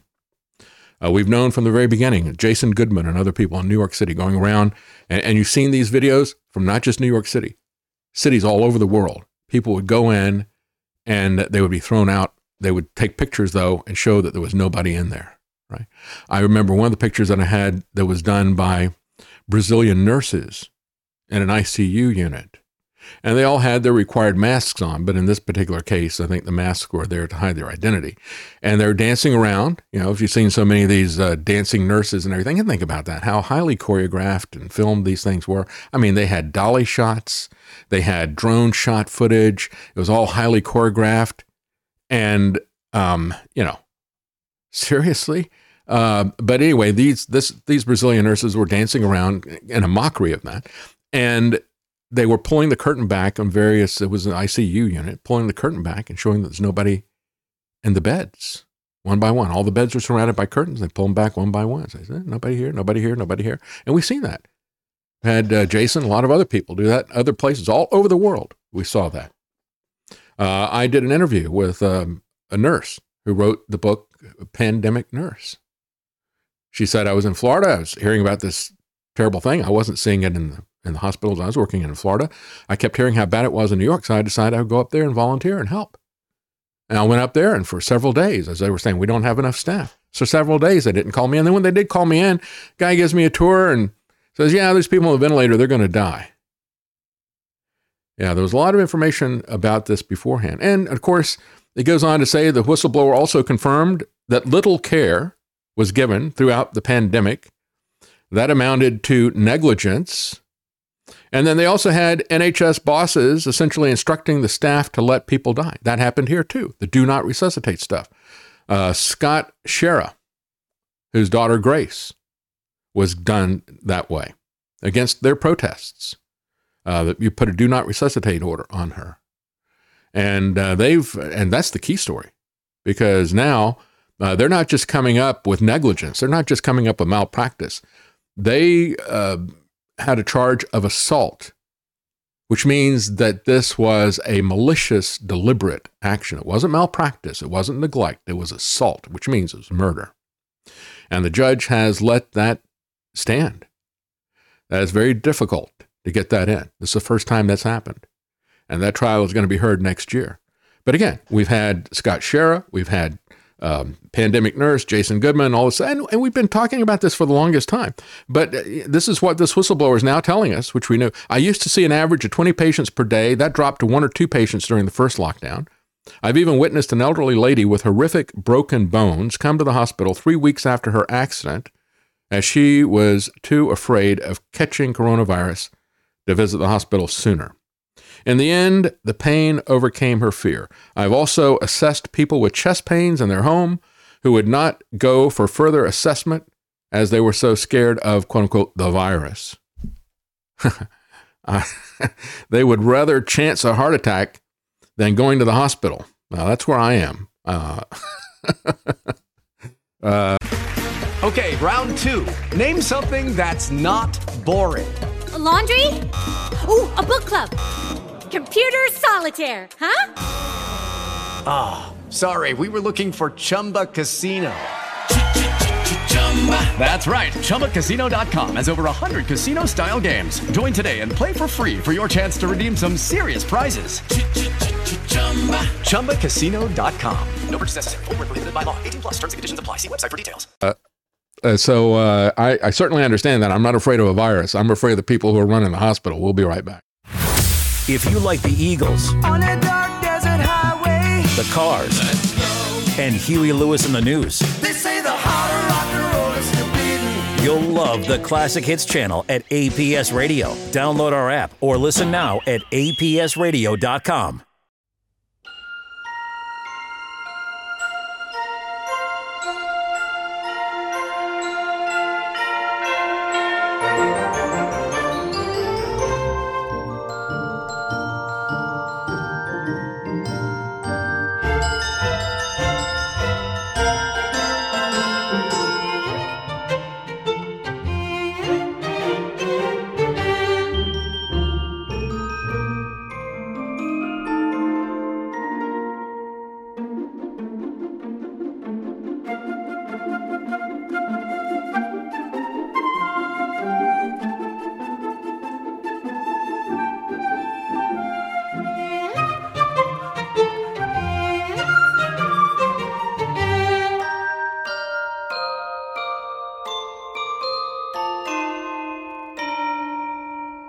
You're listening to The David Knight Show. Okay, and we got a couple of comments that are relevant and some tips. Thank you very much, Doug Lug on Rockfin. I appreciate the tip. And I see your name there frequently. Thank you very much. On Rockfin, Harps, thank you for the tip. He said, Queensland's premier, Anastasia Pallashook, or I guess is how you pronounce the name, is no more, resigned yesterday. Well, good. You're starting to clear these people out little by little. But of course, there's going to be other ones just like them to take their place, as we saw with the CDC director. As Walensky got out, we had this person who was in North Carolina, totally unrepentant about what she did. And of course, on video is saying, yeah, you know, I was just a malleable, useful idiot. I would call up other state public health directors and say, are you going to let them do this? Okay, then I won't either. You know, that's her science. That's their political science. On Rumble, B-Slice, thank you for the tip. He says, hi, David. The Army-Navy football game was this weekend, and Palantir was one of the main sponsors. Well, I didn't know that. Palantir has, in past years, I've been told by people there that they had ads all over the place in Washington, D.C., all through the subway, other places like that, because that's who they're targeting. You know, it's data mining, and this is what the future is going to look like if we get locked into the internet. So I'm saying, you know, don't put all your eggs in that basket. You know, oh, we can trust Musk. Well, you understand, he's there to gain your trust so the Palantir people can get your information. You understand that? Rumble, Aldo the Apache, 46. Thank you very much. That's very kind. I appreciate that. Been listening since InfoWars. Been praying for you. Look into garlic. It's a natural blood thinner. Could help your blood flow, particularly with your coronary arteries. Well, thank you. I like garlic, and even though Karen doesn't like for me to eat garlic, but I used to eat raw garlic by the handfuls, and I to see if I could do anything with that. And it didn't have any effect on my blood pressure, but we'll see. On Rumble, Honor Seeker says, the crime is not being duped. The real crime is ignoring the facts after you put 2 and 2 together. I agree. Fool me once, shame on you. Fool me twice, shame on me. And that's why I get so upset with these people. People I know knew better. People who hung out in this. I understand that a lot of people didn't really understand this annual flu shot game that was being played on them. And I understand a lot of people didn't know about Dark Winter. You still see people who say, well, yeah, look at that. We had event, was it 201 or 301? I think it's 201. We had event 201 is exactly like it. It's like, yeah, well, they all were exactly like that. You know, going back to Dark Winter, they all had exactly the same response to some kind of, epidemic. And the only thing that changed was MacGuffin. One year they would do it based on an anthrax attack. Another year they would do it based on Ebola. Another year they would do it based on the final year they did it based on COVID. Kind of like a hat tip. Hey, look what we're doing here. On Rockfin, Jody, thank you very much for the tip. Hey, David, what do you think of Alex kowtowing to Musk like a sycophant the other day? I didn't see that. I saw him do it to a nauseating extent while I was there. As I said, when Musk did his launch, I had a very different take on it. I was telling everybody, do you realize this guy's a transhumanist? Do you realize that he wants to merge us with machines? Do you realize he's part of the technocracy? Do you understand what that implies? And he's like, this guy's great. He's going to save humanity. We got to go to the stars and all the rest of this stuff. And it's like, so I'm not surprised. Rockfin, Eric, thank you very much for the tip. I appreciate that. On Rockfin, Karen Carpenter says, Chopin at the beginning of a Barry Manilow song. Difficult piece to play well. I was assigned that Chopin piece for a recital once. Yeah, I know which one you're talking about. I can't remember the Barry Manilow title, though. Jason Barker, thank you for the tip, says, I'm happy that you're feeling better. Please take it easy and promote your merchandise store. Yes, our merchandise store. Go there, and we have the album. And we also have, thank you for reminding me, Jason. We also have, I'll pull it up here. Yes, here it is. We have a t-shirt. The Gildan Dark Heather t-shirt is only $16.99 as part of our continuing Black Friday super sale, I think through the end of the year. And we also have the tumbler. We got more of these in. The 16-ounce koozie double wall tumbler, and we now $16.99 as part of the Black Friday super sale. And we have finally gotten the t-shirts in. And I said we'd had a problem with the t-shirts, and Karen was really stressed about that because we're waiting for that to come in. And they did come in, and she'll be getting those orders out today. So I apologize to people who had ordered. Usually we get it out the same day or the next day, the latest. And so that really was bothering her. But thank you, Jason, for the reminder.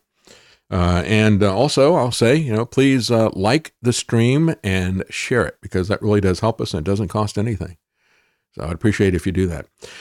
The debate that happened last week, and I really didn't talk much about it because, not too many people watched it. It dropped even from the previous low viewership of the other debates. It dropped by about 50%. And it is degenerated into just ad hominem attacks on each other. But there's something to be learned from that in both directions. And there was one question which I thought was actually surprisingly good, considering it was from Megyn Kelly. Anyway, it asked the presidential hopefuls whether Trump was right to be proud of Operation Warp Speed. And I hope that this guy who said that I could not be believed because Trump never mandated anything or any of that stuff, I hope he saw that debate, because he needs to think about that. Trump is so proud of this. He calls himself the father of the vaccine. Is he right? Said Megyn Kelly. And so she said, You know, they developed a COVID vaccine in record time. They protected the vaccine companies from virtually all lawsuits. The government has a program to compensate victims, but critics say it's a black hole of bureaucracy. No, this is not. That's one thing that's right. This is not a program to compensate people. This is the PrEP Act of 2005. It is designed to not compensate people. That's the purpose of the PrEP Act, is to give immunity to these companies. So it's not a program to compensate people. It's a program to make sure they do not get compensated. That was put in 2005 by George W. Bush.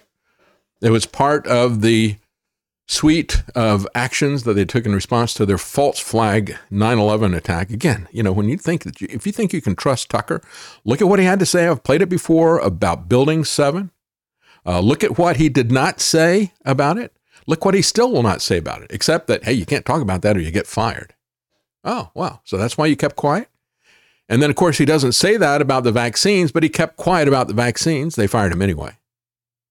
But he kept quiet as people were being killed with vaccines. And to me, that's even more reprehensible. 3,000 people were killed on 9/11 by our own government. It was an inside job. There's no other explanation for Building 7. It collapsed in its own footprint.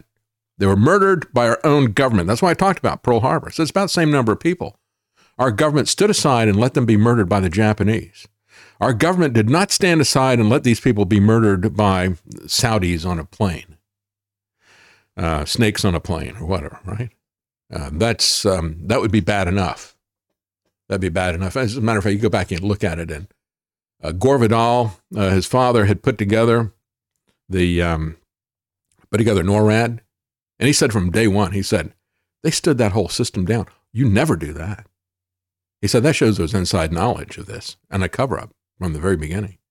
And there's many other red flags on this. But, you know, when you look at what happened with 9/11, and you look at the fact that Tucker Carlson would have on physicists who are trying to tell people about Building 7, show the video, Tucker. I can't show the video. Won't show the video. And dismissing all these people. They keep asking me these crazy questions. These people are nuts. They keep asking me, what's the melting point of steel? How does a steel building fall in free fall and all the rest of this stuff? And those people are crazy. Well, you know, Tucker, you kept quiet about 9/11, and you kept quiet about the Trump shot as people were being killed. You had an opportunity to speak out. Their death is on your head. This is a principle that goes as biblical thing, right? Goes back to Ezekiel.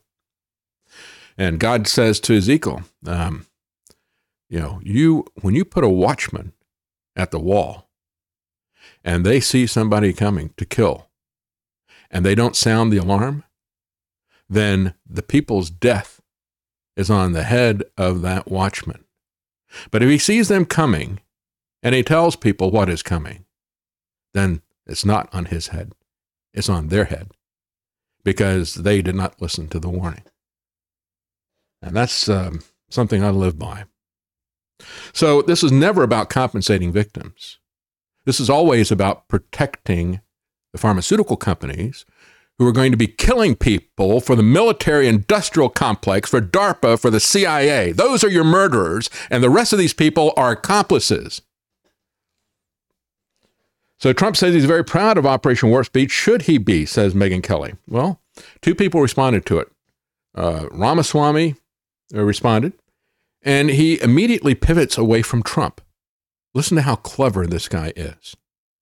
This question on liability goes back actually to Reagan. Reagan, the president who I admire. Many of us do. And this is like Shakespeare, right?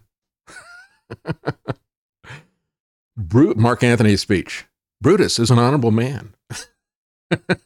He goes on to eviscerate him, right? So that's what Ramaswamy did. He basically says, Reagan is an honorable man, but he was the one who's responsible for this. No, he's not. Reagan's shameful crime that he committed was to give legal immunity to the companies that were going to be vaccinating kids. And you can take a look, when you look at a kid with autism, think Ronald Reagan for that, okay? And Fauci. But it was the 1986 Childhood Vaccine Act that gave immunity for these childhood vaccines. And if Ramaswamy was honest with you, but of course he's a pharmaceutical guy himself. That's where he's made his money, just like Martin Shkreli. As a matter of fact, he told his company to invest in Martin Shkreli. But if Ramaswamy would tell you the truth about the vaccines, it would be a different story. He's not going to tell you the truth. Anyway, he says, Reagan is a president I admire. Many of us do. But, this is why this didn't happen. He moves it away from Trump. He doesn't even talk about George W. Bush. This is the PrEP Act that we're talking about. That's what applies here. This is not the childhood vaccine. And if Ramaswamy really wanted to give you the full truth, he would talk about the legal games that were being played by the FDA and the Biden administration and by Pfizer and Moderna, saying, well, this is actually the same vaccine, but it's legally distinct. And so we are going to approve this legally distinct vaccine, which is not available in the United States, but we're not going to approve this other one. Well, why would they do that? Well, they did that because they wanted the legal protection of something that was emergency use authorization. But the reality is that since it was legally distinct, then that meant they said it was legally distinct so they could keep their legal immunity. But since it was legally distinct and not the same thing, that couldn't be legally mandated, and yet they ignored that as well. They had their cake and ate it too. And so, he wants to get the real skullduggery behind all this vaccine, but just talk about Comirnaty versus the Pfizer BioNTech and how they played legal games with that and mandated it, to mandate something they couldn't mandate and yet still give legal protection to them. And it's also the reason why, when there was no reason to vaccinate kids, why they rushed this whole thing up and started vaccinating kids, because after they make it part of the childhood vaccine program, now they're covered under the 1986 Act, which is really broad. So again, it's limited hangout. It's about the PrEP Act. Then they get to DeSantis.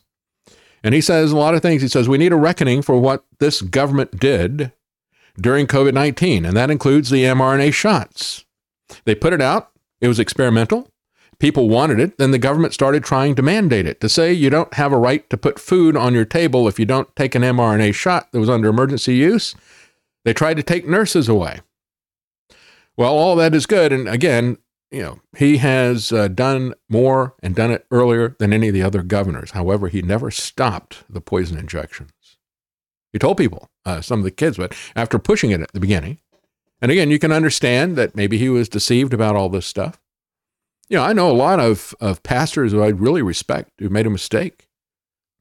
And they thought that this was something that was going to kill their people. They needed to, they believed the news media. They didn't have a perspective. But, those guys are never going to be fooled again. I've talked to several of them. And, you get one hit on me, and that's it. And they understand what it was about now. And I understand if you haven't been following this, and there's a lot of people who don't have, just not something that they've seen. So it took me a while in our life to figure out what was going on with vaccines. Anyway, so you got DeSantis. You got the FDA, he said, approving an mRNA shot for 6-month-old babies. There was no data to support that. They're doing it because Big Pharma will make money. And by the way, I've got a big update on that shot for babies at 6 months. He says, so I'm going to go in there when I become president, the CDC, the NIH, the FDA, we're going to clean house. Sorry, you need to get rid of those institutions. First of all, there is no constitutional authority for any of those agencies, not for the CDC, not for the FDA, not for the NIH. There's no constitutional authority for them whatsoever. Secondly, when we see the kind of rampant corruption that has been happening there, the CDC, 501c3 corporation that sells vaccines, and there's clear conflict of interest all over the place and dishonesty.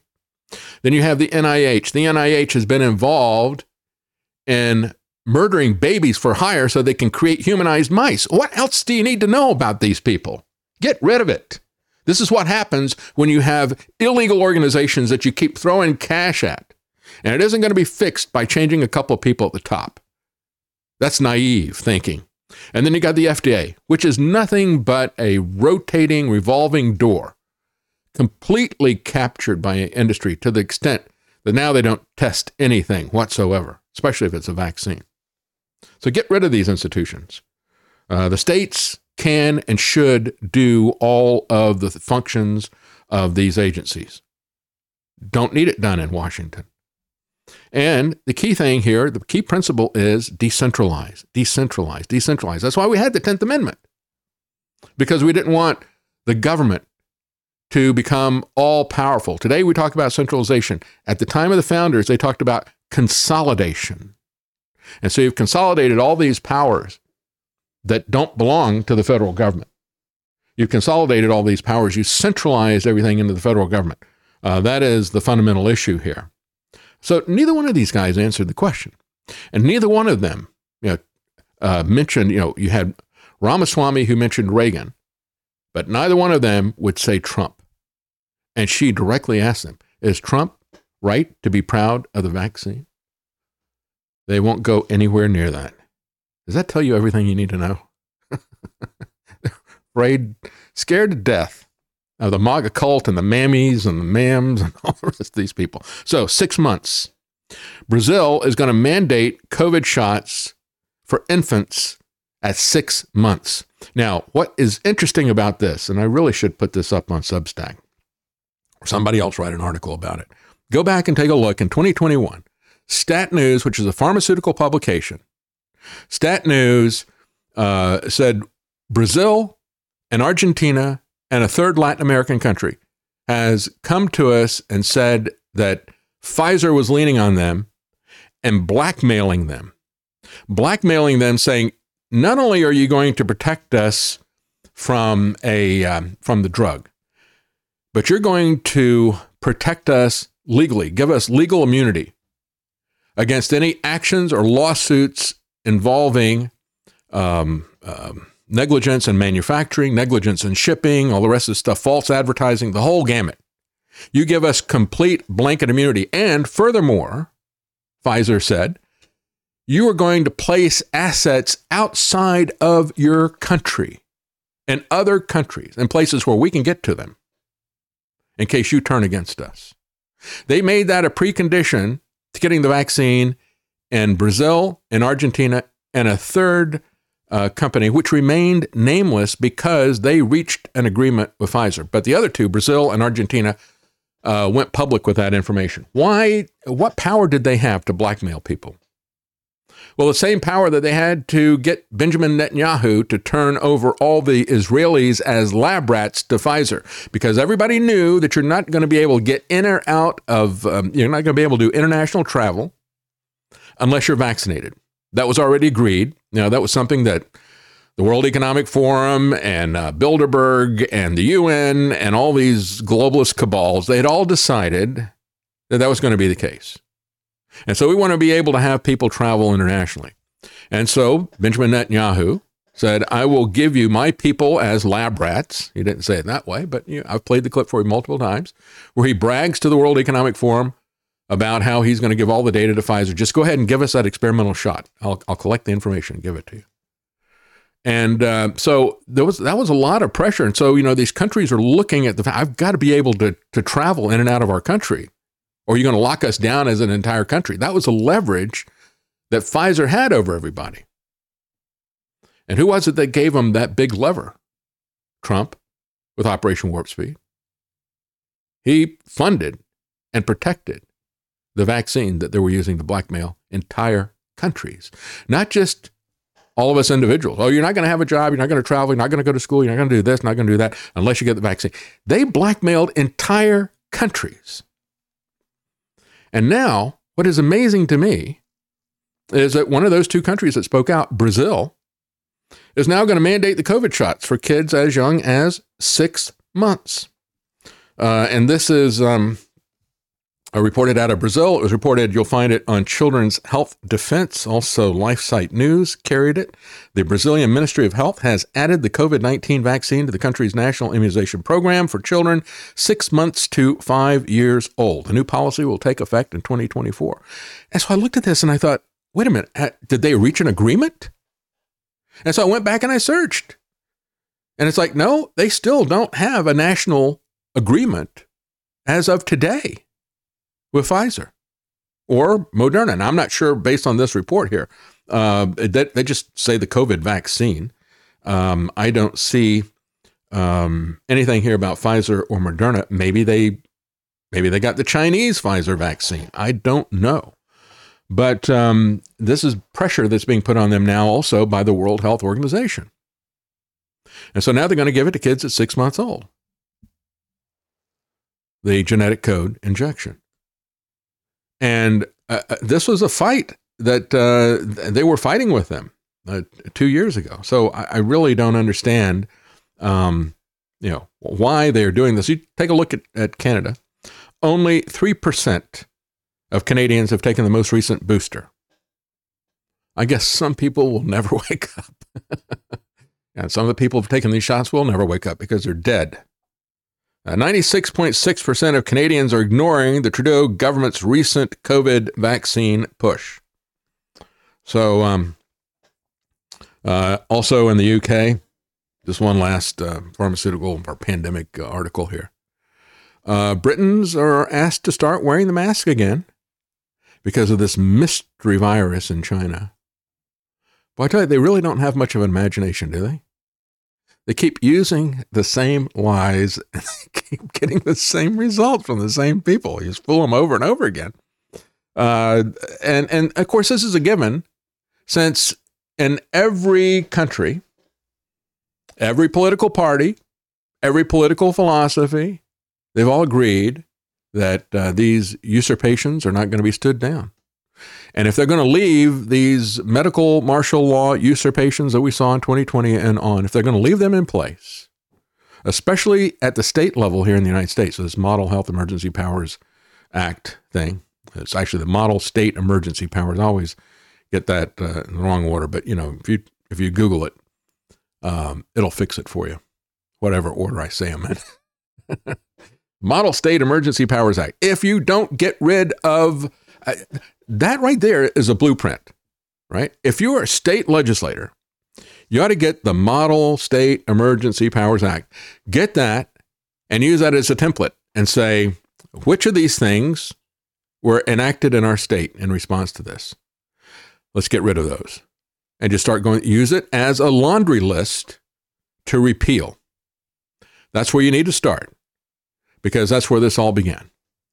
We're going to take a quick break. We'll be right back. Elvis. Ladies and gentlemen, the Beatles. And the sweet sounds of Motown. Find them on the Oldies channel at apsradio.com.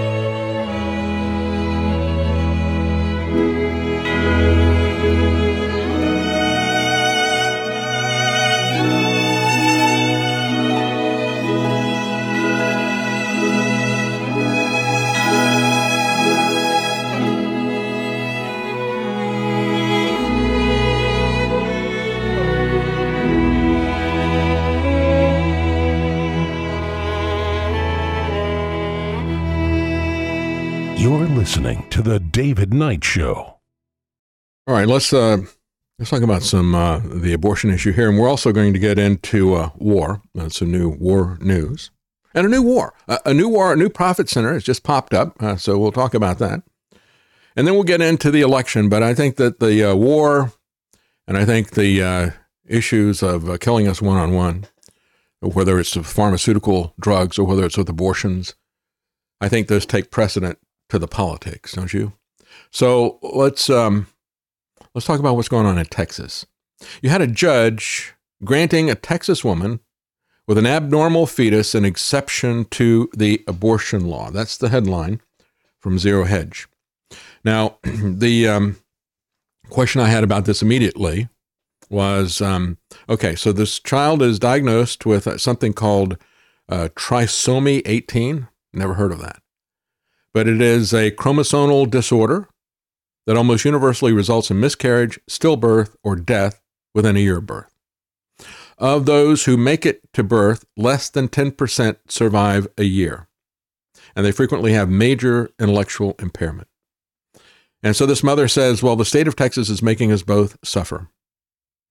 It's not a matter of if I will have to say goodbye to my baby, but when, she says. Now, this is a horrible situation, and I really do sympathize for her. But at the same time, if she feels as strongly about it, why doesn't she go to another state? There are many organizations that'll even pay your travel. This is a test case. She is using this to set up a precedent that will be used to kill healthy babies. And that's despicable. Does she not have a car where she could go somewhere? Excuse me. As I said at the beginning of the program, it's far easier to go to another state to get an abortion than it is to go through a contentious legal situation, fighting it in court, fighting it in a district court, getting a win there, and then going to the Texas Supreme Court where she got a loss.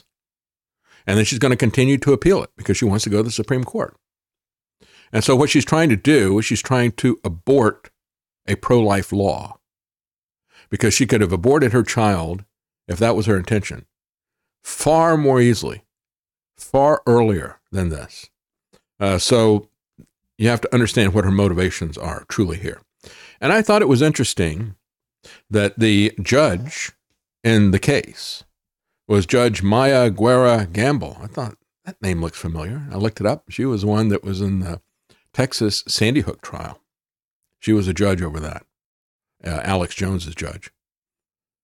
The usual suspects. Anyway, she said in her comments, Judge Gamble said this law might actually cause her to lose her ability to be pregnant in the future, she says. It's shocking, and it would be a genuine miscarriage of justice. Does Judge Gamble, is she aware of the fact that many women who have abortions become sterilized by that as well? That they lose their ability to have kids in the future? Perhaps she is, and maybe she just doesn't want to tell you that. Texas Attorney General Ken Paxton doubled down on enforcing the law, immediately firing off a letter to 3 Houston hospitals, warning that the judge's order would not insulate hospitals, doctors, or anyone else from civil and criminal liability for violating Texas's abortion laws. And I think he got this right. I've been a critic of Ken Paxton on some of the other issues that he had out there, but I think he got this right. And this is what he said in the letter. He said, you got a temporary restraining order. They'll stop these doctors who do the abortion. A temporary restraining order to stop them from being arrested, because it's the doctors who will be arrested, not the mother. And he says, I just want to remind the hospitals, and he sent this to the neighboring hospitals there. I want to remind the hospitals that the temporary restraining order will expire long before the statute of limitations for violating Texas's abortion laws expires. So in other words, we're not going to be able to arrest you right now, but after a temporary restraining order is done, we will arrest you. And so he said the judge's order will not insulate hospitals, doctors, or anyone else from criminal or civil liability for violating Texas's abortion laws. Doctors performing illegal abortions in Texas face sentences of up to life in prison. The law also requires the state attorney general to pursue a civil penalty of at least $100,000, because, again, this is being done for money. Murder for hire. Murder for hire by the NIH and people like Francis Collins and Anthony Fauci. I need these baby parts. And, of course, we know from how this works, the organ, you're not going to kill a baby. You're not going to rip a baby apart. You're not going to poison a baby because you want those organs. So you're going to deliver the baby and then kill it with vivisection outside of the mother, as opposed to ripping the baby apart inside the mother. This is, I know it's bad to hear this, but it's the truth. It's a hard truth, isn't it? So a couple of mothers who are pro-life responded to this sham lawsuit, and it is a sham lawsuit. As I said, she can go get her abortion anywhere she wants if she so desires.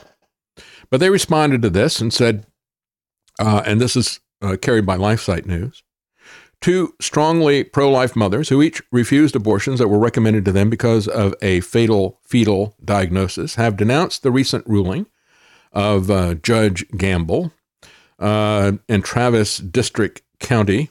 The temporary restraining order, they said, suspended the application of Texas's current abortion laws. Well, anyway, one person who spoke about this gave birth earlier this year to conjoined twins.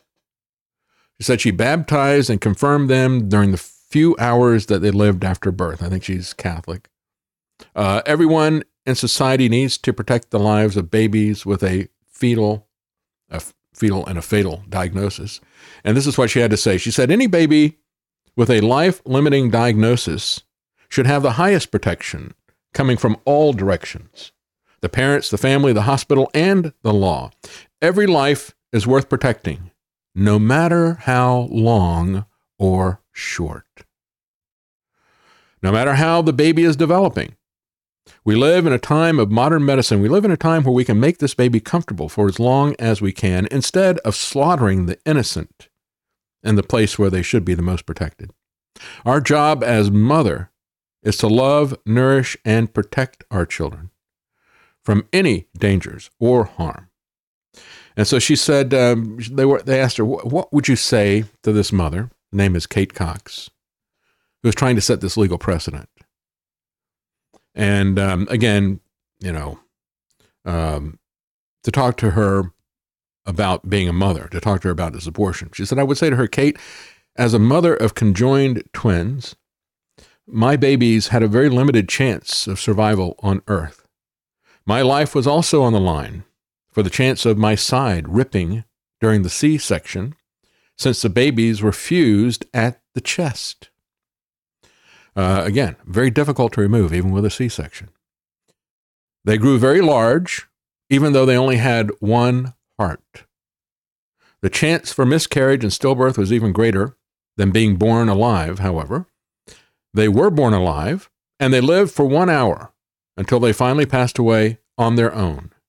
They were not in any pain. And she said, but Kate, you know what would be painful? What would be painful would be to have your arms ripped apart, limb by limb, to have your skull crushed, to have a needle puncture your heart and stop it. She said, I am able to sleep at night knowing that my girls are loved and held their whole life.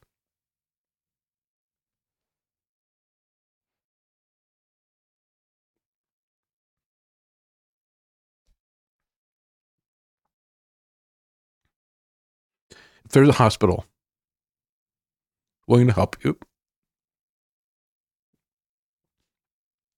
please travel wherever necessary. There are people who are willing to help you with whatever you need. I was also offered to abort and to kill my twins, but I wouldn't be able to live with the guilt that my children were murdered because of me. Well, there is forgiveness with Christ for anything. And if you've been deceived by Planned Parenthood, if you were deceived by government media, cosmopolitan, any of these things, whether satanic rituals, or if you did it knowingly, even if you did it knowingly, there's forgiveness in Christ. You remove the things that we've done.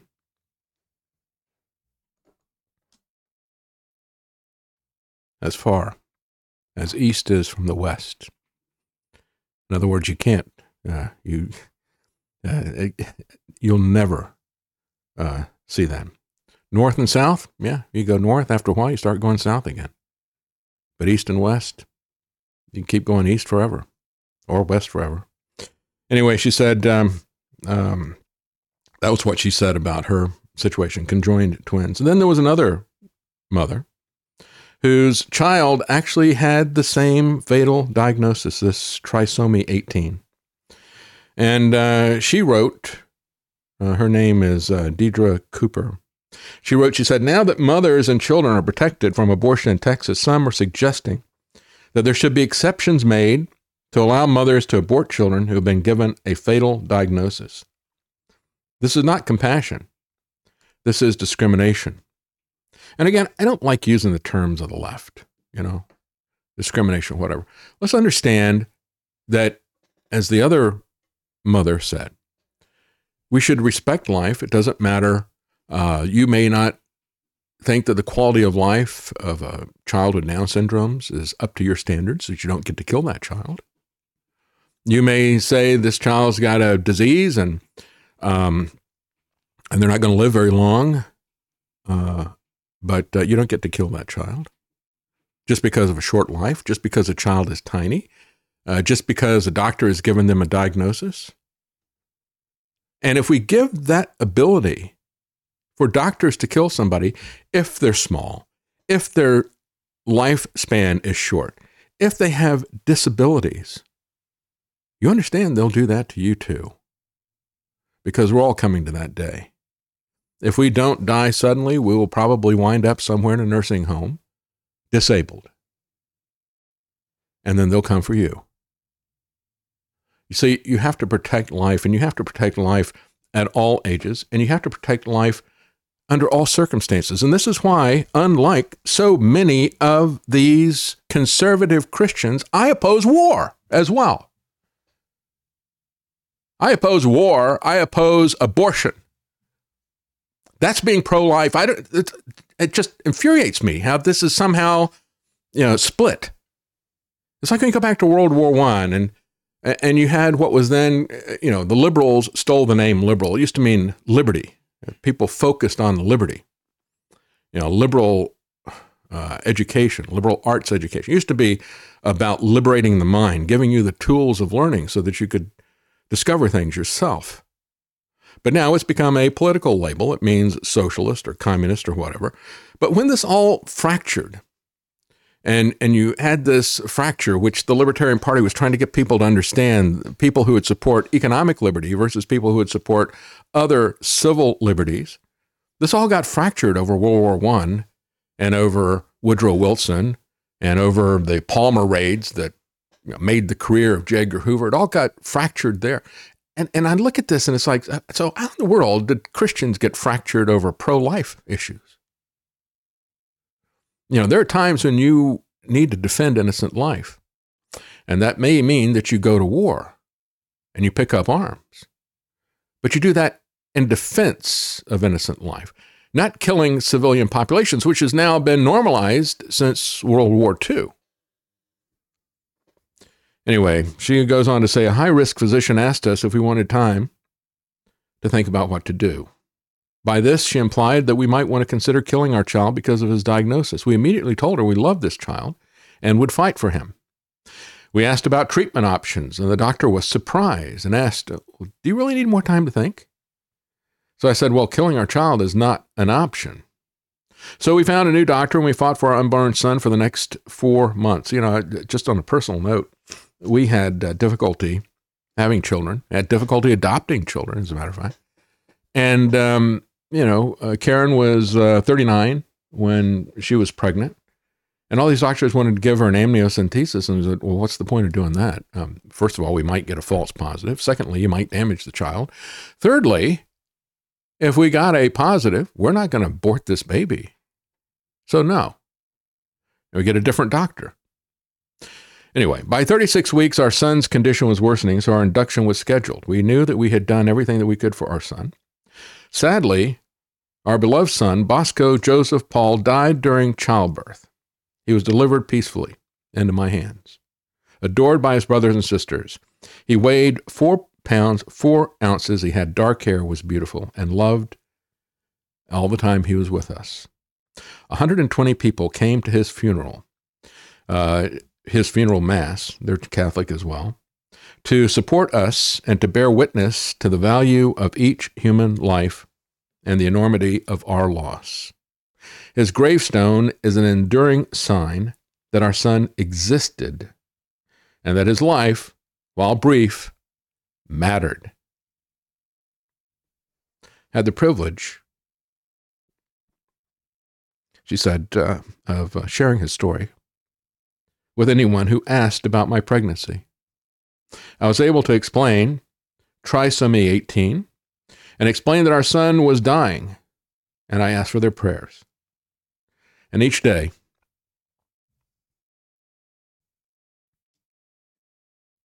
I thank God he was still alive.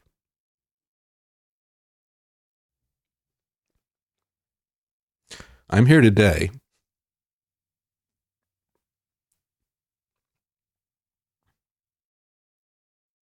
and honor my son, and to stand firmly against all exceptions.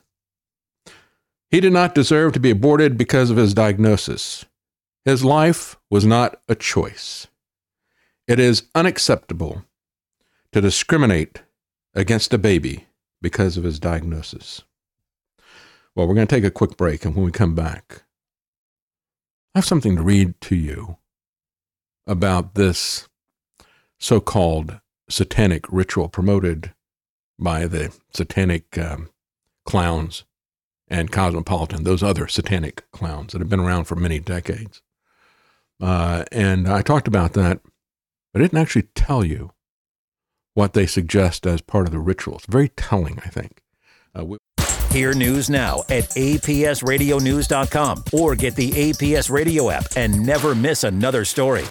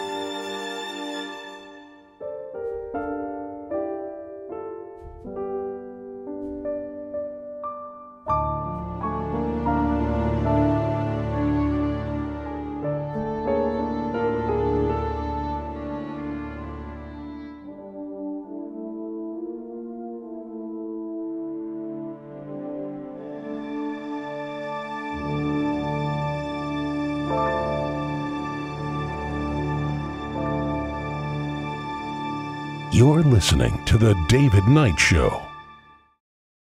Well, I want to take a look at the other side of this. I reported last week about, and it's probably about 10 days ago, I think this first came out, the fact that Cosmopolitan is promoting this little tiny group. You have to ask yourself why. But you have to ask yourself why they promote a lot of stuff that they've promoted over the years. But the Satanic Temple, looking for publicity, and they got a lot of it out of this. They describe themselves as a non-theistic movement, and yet they want to try to use religion to cover up whatever, as an excuse to cover up whatever they want. And they completely misunderstand, or misuse, I should say. They don't misunderstand, but they abuse the free exercise of religion. Look, you follow your religion because you are compelled to follow it, because it is your conscience. And so to use the government to stop people from following their conscience, to follow God, is evil. And even if we don't like what somebody else's religion is, you have to understand that if you're going to remove that option for them, you've removed it for yourself as well. Freedom is one thing you can't have unless you give it to other people. That's everything, especially that's listed in the First Amendment. Free speech, free press, free exercise of religion, the freedom to redress your grievances, your political grievances in public. All those things, if you don't support those for other people, you're not going to get it yourself either. And so this is a phony movement. But, the atheists do have their gods, and they are fiercely worshipped. And they do have their little rituals.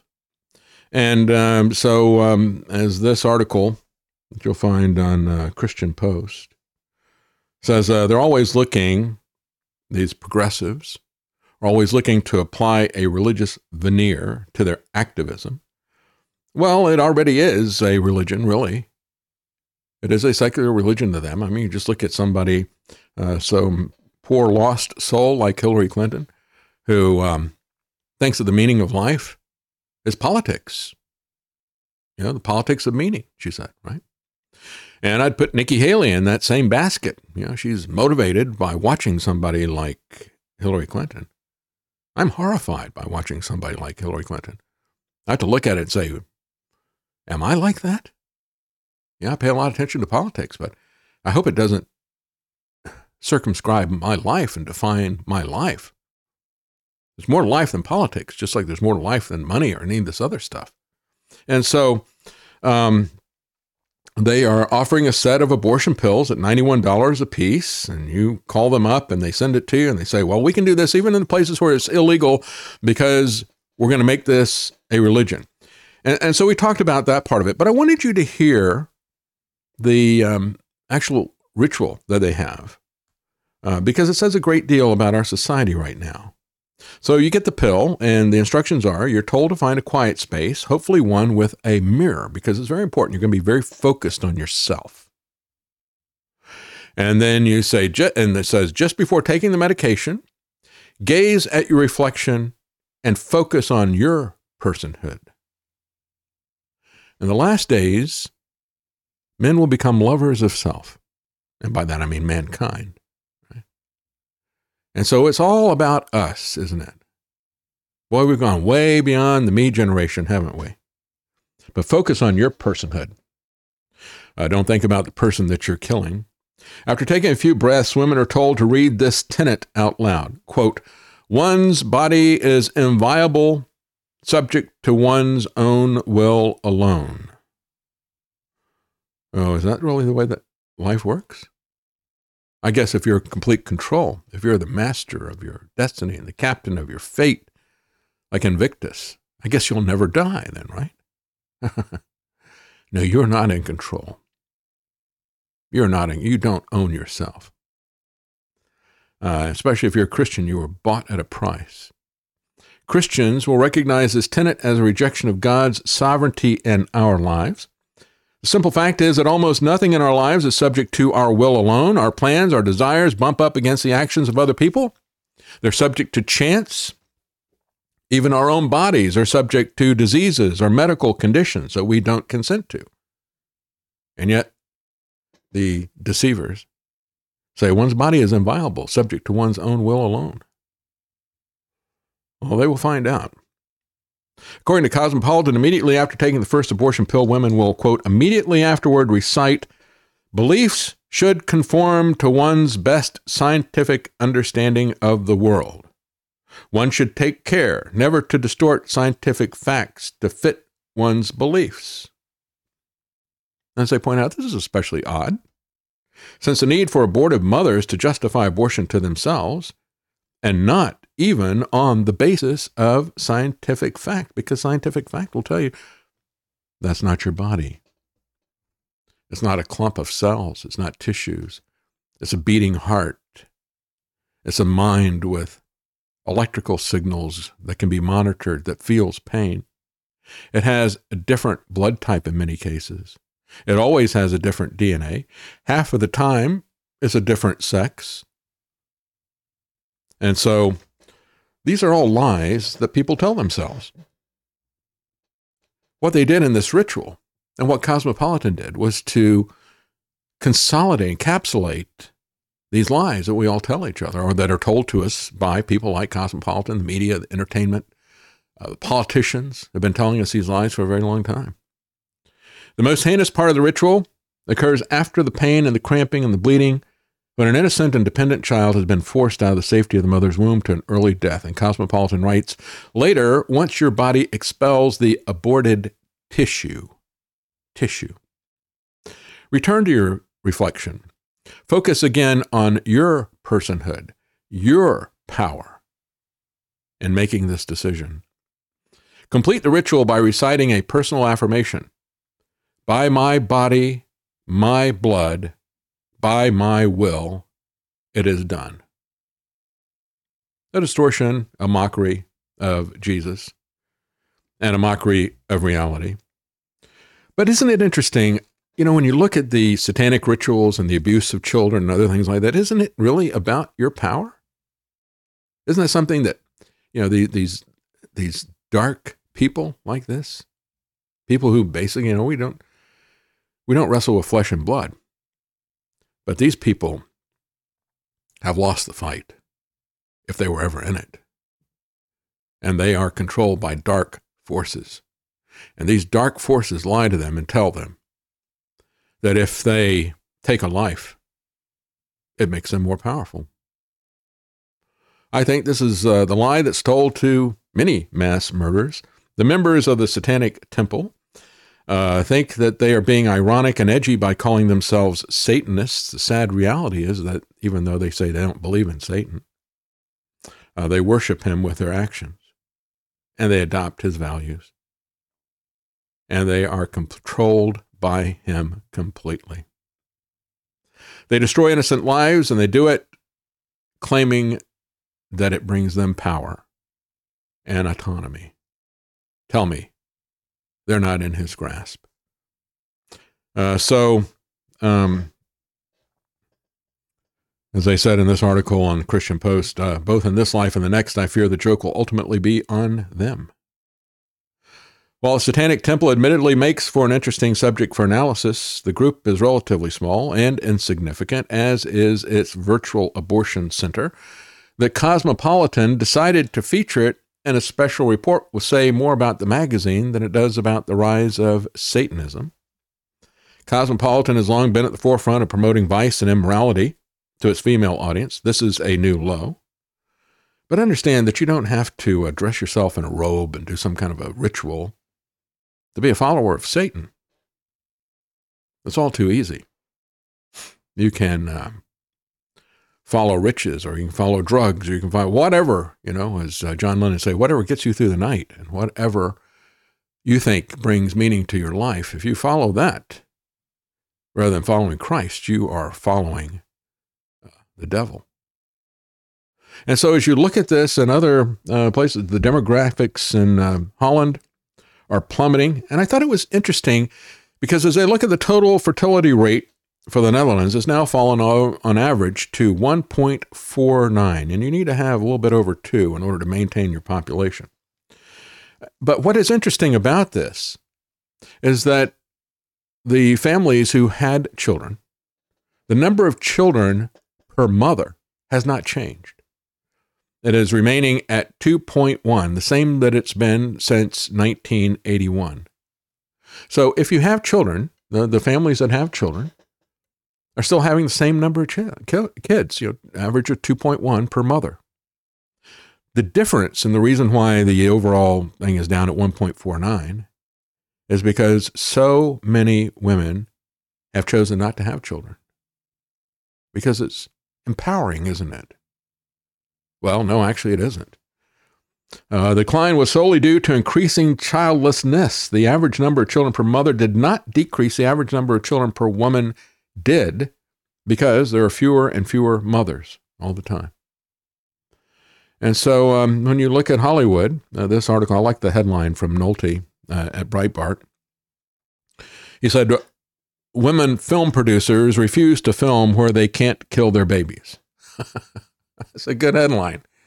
Now, I'm not going to make a movie in this state because abortion is not legal. So, but you're not going to film your abortion, are you? You're not going to do anything that depicts an abortion. You don't want to even have something animated like the procedure. So they refuse to film where they can't kill their babies, and they refuse to film what actually happens when the babies are killed, or to actually show that. And by the way, as he also has this backhanded comment, John Nolte at Breitbart, he kind of hangs out predominantly on the film beat. He says, top female producers say that if the state won't allow them to kill their baby, they won't shoot their lousy movies and TV shows that nobody watches. And that's absolutely true. I noticed that a Japanese anime guy who's now 82 years old, and he's had some limited success, but isn't very limited. But he's like top of the box office over this thing. And it's still not a lot of people watching it. But when you look at this, you got this obscure Japanese anime film. You got the concert tapes by Taylor Swift and Beyonce and stuff. Nobody wants to see their movies. Their movies are offensive. They're not just stupid. They're offensive now. And so that really is where we are. Any people show up to watch anything other than these movies that these people are making. And then in Oregon, you have a judge who's denied a Christian mother's right to adopt, saying that because she will not play the gender games, she's not going to be allowed to adopt a child. She had her husband die in a car collision 6 years ago. She said she felt really moved to help adopt children. There's a pair of siblings who are currently in foster care. She began the process of adopting them. And in Oregon, they said, no, you can't do that because you have to bow to the LGBT religion. She's being represented by the Alliance Defending Freedom. They filed a lawsuit against the Oregon Department in April, citing violations of her religious and her free speech rights. The suit also argues that Oregon's policy amounted to, quote, an ideological litmus test, unquote, that enables only those with certain religious views to adopt.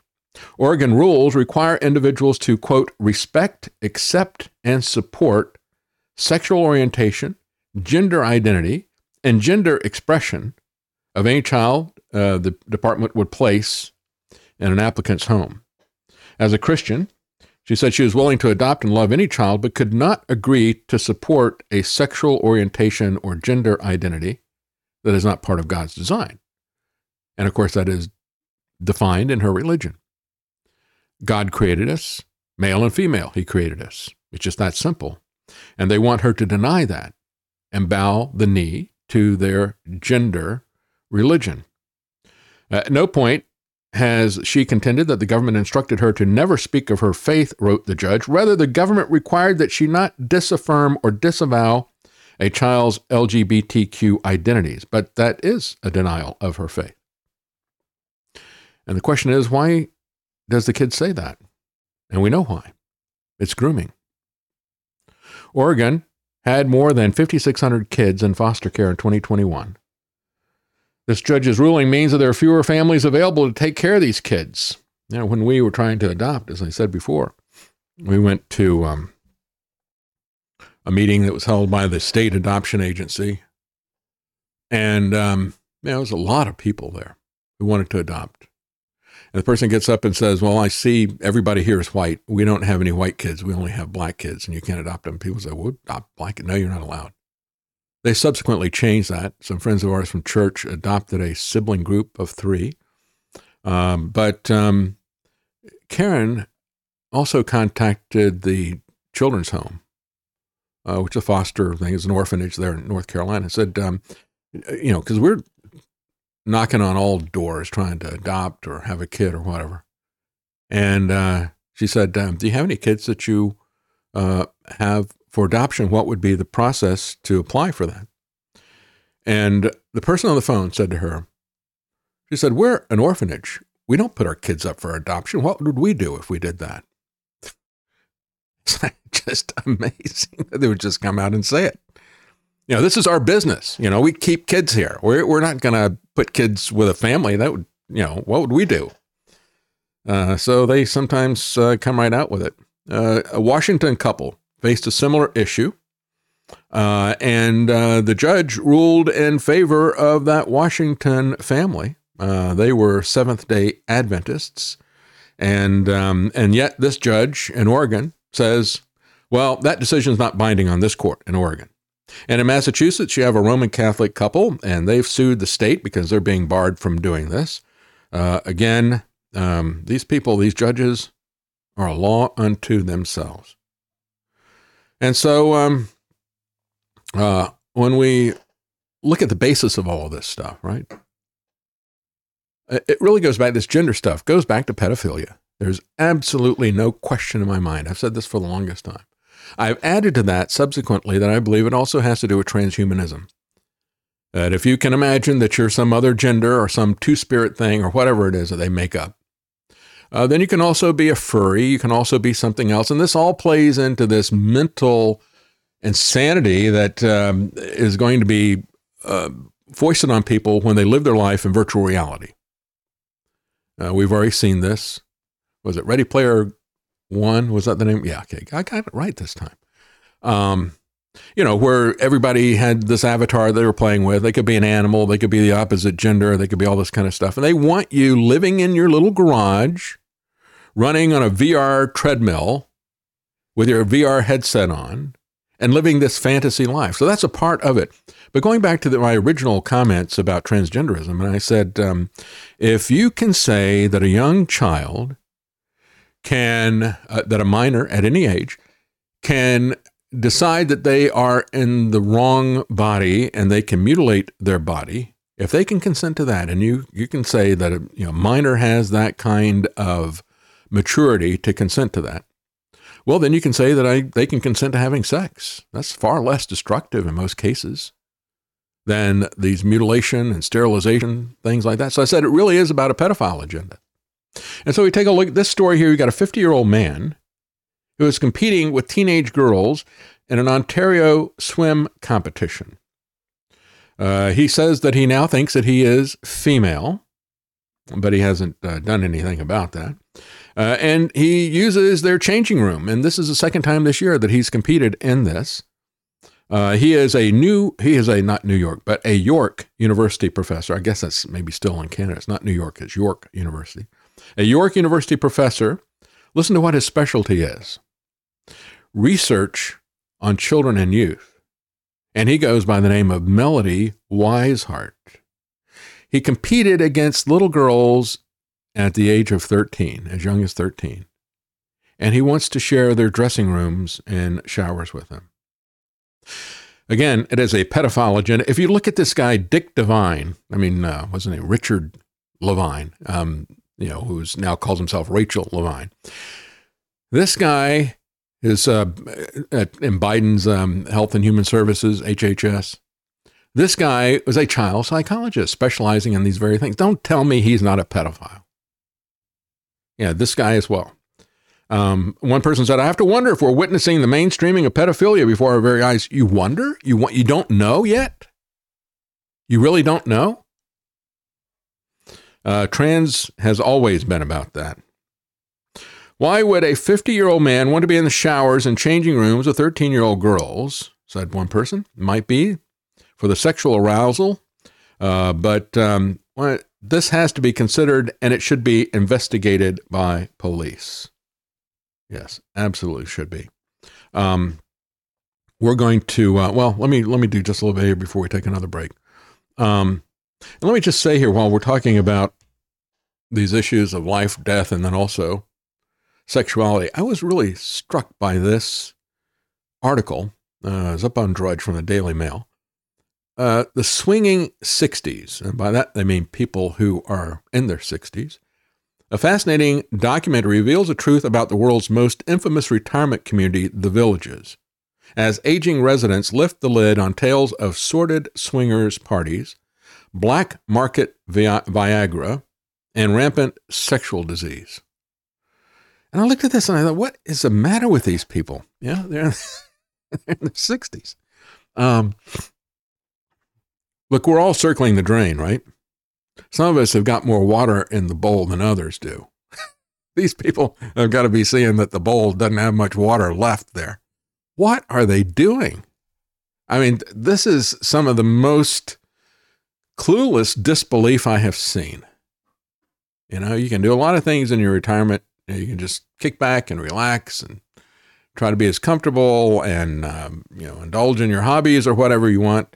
And that's one thing, maybe there's other things that would be more beneficial to you in this life and eternally. But these people, as I point out, engaged in drunken debauchery is something that is, widespread there, according to this documentary. And that's 145,000 people. And not everybody is going to be involved in this. It's just that they thought that this was something, and a lot of them, as I point out in this article, are very frustrated about being depicted as part of this, because 145,000 people, it's a really huge retirement center. And so this is not indicative of everybody there by any means whatsoever. But the fact that this is a sizable group that is involved in this kind of activity. I mean, some people really do think that they're going to live forever, that they're never going to have to answer for the things that they do, that there are no standards by which they have to live. It truly is amazing. But one last article, since we were talking about abortion, motherhood, and these other things, nativity scenes on display at 43 U.S. capitals this year. Now, this in and of itself, as far as I've said before, I had somebody criticize me because I celebrate Christmas. Again, some people take it as a religious holiday. Some people take it as a secular holiday. I look at it as an opportunity, just as that pregnant mother said, as people would ask me about my pregnancy, I would tell them about the child. Is suffering from this thing, trisomy 18, please pray for me, and that type of thing. I look at Christmas as an opportunity to talk about the incarnation of Christ. And I also look at it, I just thought about this the other day, because I was one of the songs, I did not get it finished in time to put it in the album. One of the songs that I was going to do was a song by a contemporary composer. He's still around, he's a British composer. He does a lot of Christmas stuff. One of them was Dorme Jesu. First half of it, the lyrics are Latin, and the second half they're in English. But it means sleep, Jesus, right? Dorme, like dormitory. And so it means sleep, Jesus. And there's a lot of songs like this, Way in the Manger and all this type of thing, talking about, the preciousness of children and of motherhood. And so it's not just the incarnation of Christ, but I think, when we look at the people, the Satanic Temple and these other people who are out there, well, we're going to put up a satanic display. If we're going to put up a nativity scene or something like that. These people are opposed to motherhood. They hate babies. They hate life. They hate Christ. They hate all these things. And I think that that's another reason to celebrate this. I'm not Catholic. I don't see Mary as a co-redeemer or any of that kind of stuff. But when you look at the motherhood issue of it, it is a time for us to not only explain the incarnation of Christ, but it's also a time for us to celebrate motherhood. And there's just so many Christmas songs that are like that. John Rutter, who wrote Dorme Jesu, also wrote another song, Candlelight Carol. And it begins by saying, how do you capture the love of a mother? And I think that is captured. I think that is something to talk about. That is something that needs to be elevated in our society today. And so I think that that is something that is that we should think about when we look at this. It's about putting down a stake on public property and saying, I have the right to exercise my religion publicly. I don't need to go into the closet. I don't need to hide it anywhere. And I'm going to support, this is what I believe about Christ, about the incarnation, and it's what I believe about motherhood even. It's amazing, motherhood and apple pie. Well, they've come after everything, haven't they, except apple pie. I guess maybe they've got a problem with that too. Many erroneously assume that government entities are prohibited from allowing a religious display. But as I point out, any privately funded religious displays on public property are right to do. And we've had a Supreme Court case recently saying that. Hal Shurtleff, who I interviewed both before and after the decision by the Supreme Court, Hal put up a Christian flag in Boston And, they had this ability for anybody to fly their flag. And then when they saw on the application that it was a Christian flag, they said, you can't do that. He said, well, you're making this available to everybody. You can't discriminate against me because I'm Christian. And the Supreme Court upheld him on that. By the way, we should be having him back on. He's got a book that's coming out about the roots of Planned Parenthood. And so I think it'd be good to talk to him about that, have him on to talk about that book. We're going to take a quick break because we're getting close to the end of the program. Let me just respond to a couple of comments and tips. There's Guard Goldsmith. Hey, Guard, thank you for the tip. I appreciate that. Thank you very much. He said the Copacabana, because we were talking about Barry Manilow earlier, I guess. The Copacabana isn't the hottest spot north of Havana. No way. It's any place the David Knight Show is playing. Well, thank you. And we promise not to give you any mosquito tones either to run you off. Welcome back, David, and cheers for the beauty of your Christmas music album. Well, thank you very much. On Rockvan, Mark Doroba, thank you for the tip. He says, thank you for all you do, David. I'm happy you're feeling better. Prayers for you and your family. Well, thank you very much. I appreciate the prayers. I appreciate the medical advice, and we will be back just in a second. Sometimes your day needs a little smoothing. Check out the Jazz Channel at apsradio.com and the APS Radio app and leave the stress behind.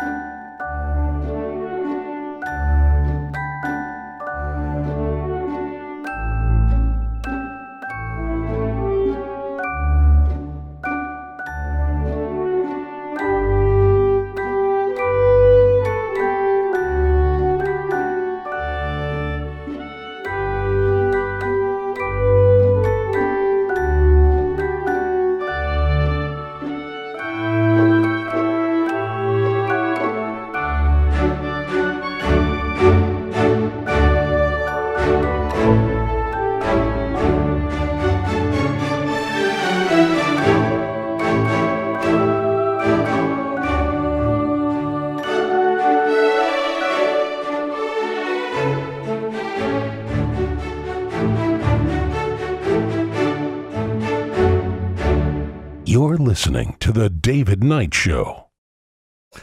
All right. And thank you. On Rockfan, thank you. Mark Bertolone, thank you very much for the tip. And Flower Sower, thank you very much. That's very generous. I appreciate that. Who says there are humane, alternative, perinatal, hospice, and palliative care facilities provided that provide families with, and Travis is typing this as I'm reading it, with an alternative to abortion in cases of life-limiting diagnoses. That's very important to understand. As I said, even with all that aside, we understand what the intentions are. I bet if you find the people who are bankrolling this lawsuit, it's probably Planned Parenthood and the abortion industry that's bankrolling that. This is very interesting. And Travis, can you pull up this article on today's election stuff? Who is Ghana's masked presidential contender? It's really kind of a strange mask picture. And there you go. Good. And he's got this weird pagan mask and a whole bunch of people behind him wearing that mask. The new force, a new Ghana, a new nation, hashtag the new force. And so it's like, what is this? This is giant billboards are featuring a man in a mask and the simple message, leadership for the next generation. Other billboards have him flanked with other people. Their faces covered with these bizarre masks and all the rest of this. And he put it up in busy streets, or she, in major cities. A lot of people believe that it is a businessman that is behind it because, of course, a politically active businessman is going to have the money to do something like this. Most people would not be able to do that. But Nikki Haley must be freaking out. She must be demanding this guy give up his name right now. I mean, we can't have this any further. But I think that this is a real metaphor for our elections, right? Every one of our elections, what is it that you're trying to figure out? You're trying to figure out who that person is behind the mask they're wearing. That can be the issue when you're dating somebody, right? Who is this person really? And when we look at our politicians that are out there, that's the question that we all have. Who is this person behind the mask, and what do they really want to do in spite of what they say? Well, the mask has come off of Kevin McCarthy. Kevin McCarthy, who was kicked to the curb by his own party, and he's now angry and looking to get even. And I think what he's going to do is he's going to take away the Republican majority in the House. That's what I think Kevin McCarthy is about to do. They have such a small margin, and they've already kicked out George Santos. And again, as I said, they got such a small margin. They were very worried about that.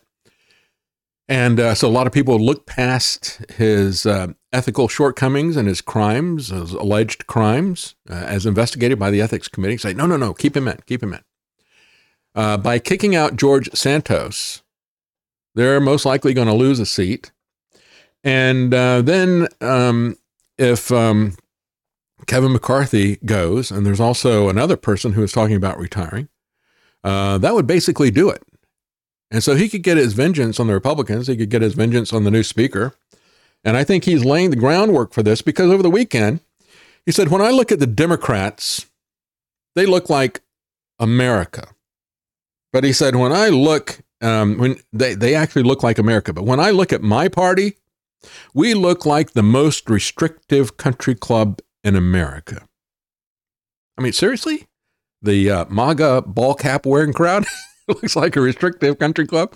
No, it's he's looking at him at the mirror, I think. Yeah, the Congress is a very restrictive country club, and it is a very restrictive country club for both Democrats and for the GOP. But he's playing to a long-term Democrat stereotype.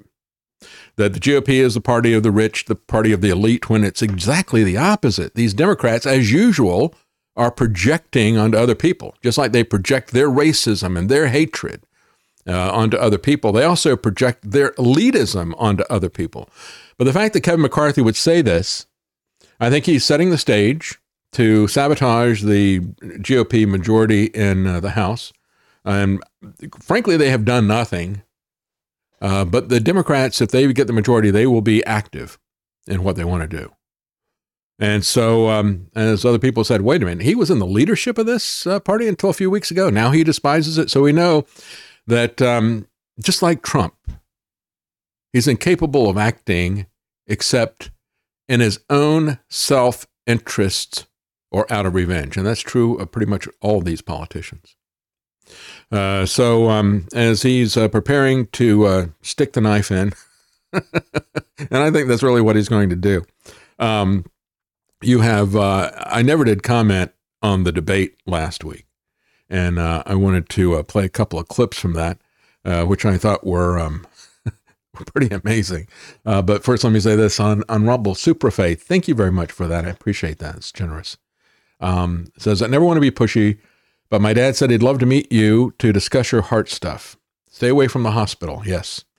Have you heard of Justin Harvey? No, he could be a great guest. He's a guy who went to the public council meeting in Florida to speak out against the mandates, a good example of what we can do locally. Was that the doctor that lost his license, or was that somebody else? I know that doctor, I think, they pulled his license, and I think he fought him and he got it reinstated. But I'll look into it. Thank you very much. Thank you very much, and I'll look into talking to your dad. I appreciate that. Thank you.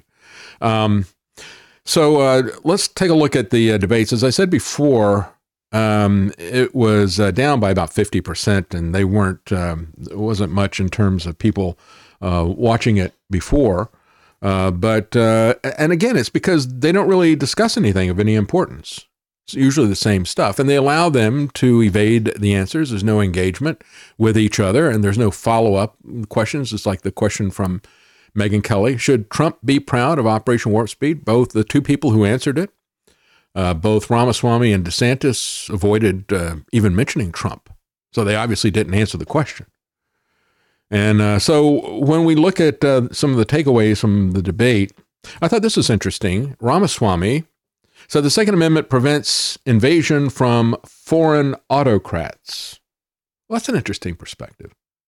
The reality is that the Second Amendment is there for enemies, foreign and domestic, the private and the public criminals who might attack us. And then Nikki Haley has, before the debate even began, I think, this was a CBS interview, where somebody asked her this question, should a 12-year-old child be able to get a sex change operation. Here's what Nikki Haley had to say. Madam Ambassador, another question is what care should be on the table when a 12-year-old child in this country, assigned female at birth, says, actually, I feel more comfortable living as a boy. What should the law allow the response to be? Well, I think the law should stay out of it, and I think parents should handle it. No, the law should stay out of it. So if a 12-year-old says, well, you know, I'd like to move in with this adult, it's okay. It's okay. The law should stay out of it. No, we have laws against that because we understand that kids don't have the ability to consent. And that's true even if the parents say, well, it's okay with me. As a matter of fact, you have Steven Tyler, who's being, as they pulled out the statute of limitations against pedophilia and some other things like that temporarily in California and New York, it was a situation of a young girl whose parents were starstruck, evidently, with Steven Tyler. And I think, was it Aerosmith that he was with? Yeah. Travis is nodding his head, yes. Not my style of music. But anyway, I'm more of a Handel's Messiah guy, you know. But anyway, as her parents said, yeah, you can, you know, go with him and you know, travel on his jet and live with him. And she said, you know, she's now suing him for sexual issues and things like that. And it was okay with the parents. They had no problem with it. Just like you see a lot of parents having no problem with the mutilation of their children either. And that's why the law gets involved. Because if the parents understand, we have these different spheres of authority, right? We have the family is one sphere, church is another one, the government is another one, you are another one. We have all these different spheres, but in those other spheres, we have multiple people. If you have, it's not a hierarchical arrangement. You know, we don't have everything in a pyramid underneath the government. We have these different, you know, structures that are out there. And it was basically that same type of structure that the founders set up our country on. But that's beside the point. When we look at things like the family versus the state, or even the church, right? If the church is doing their thing, and if they are not harming anybody, the state needs to stay out of it. If the family is doing their thing and they're not harming anybody, there's not any violence or sexual abuse going on in the family, the government needs to stay out of it.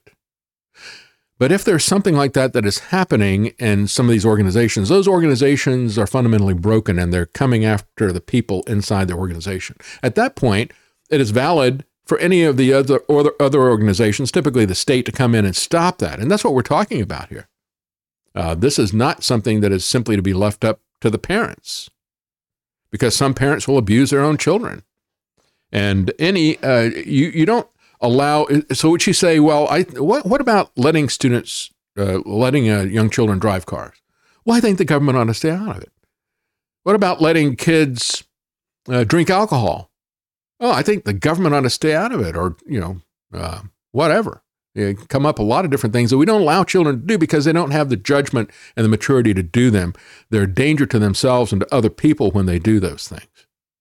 And that's why the government gets involved. If the parents are not going to do any parenting, the government gets involved. And then I don't have time to play it, but the blank expressions from Nikki Haley when she talks. Let me just play this and I'll kind of talk over a little bit of it. So watch her face. Watch her face. Is not the same as foreign policy wisdom. I want everybody at home to note that I was the first person to say we need a reasonable peace deal in Ukraine. Now a lot of the neocons are quietly coming along to that position, with the exceptions of Nikki Haley and Joe Biden, who still support this, what I believe is pointless war in Ukraine. And I think those with foreign policy experience, one thing that Joe Biden and Nikki Haley have in common is that neither of them could even state for you 3 provinces in eastern Ukraine that they want to send our troops to actually fight for. Look at her face. This is what I want people to understand. These people have, she has no idea what the hell the names of those provinces are, but she wants to send our sons and daughters and our troops and our military equipment to go. Yeah, that's exactly right. He said, I made a bet that Nikki Haley, that's what I call her, couldn't even name 3 regions of eastern Ukraine that she wants to send Americans' sons and daughters to die fighting for. Turns out I was right. She doesn't know anything about the geography, as I've said in the past. Mark Twain said, God gives America wars so Americans can learn geography. But apparently that is not true of the politicians. They never learn about geography, life, death, any of this stuff. And they don't learn any military strategies either because we keep making the same mistakes. And Nikki Haley is one major mistake. It is clear why she is loved by Jamie Dimon, by the establishment, because she will give them carte blanche, just like Zelensky. She's like Zelensky in heels, high heels, because she likes to talk about that, how important it is. So when you look at that, she just kind of stands there looking, I can't name any provinces in Ukraine. Does she know anything about the history of the area either?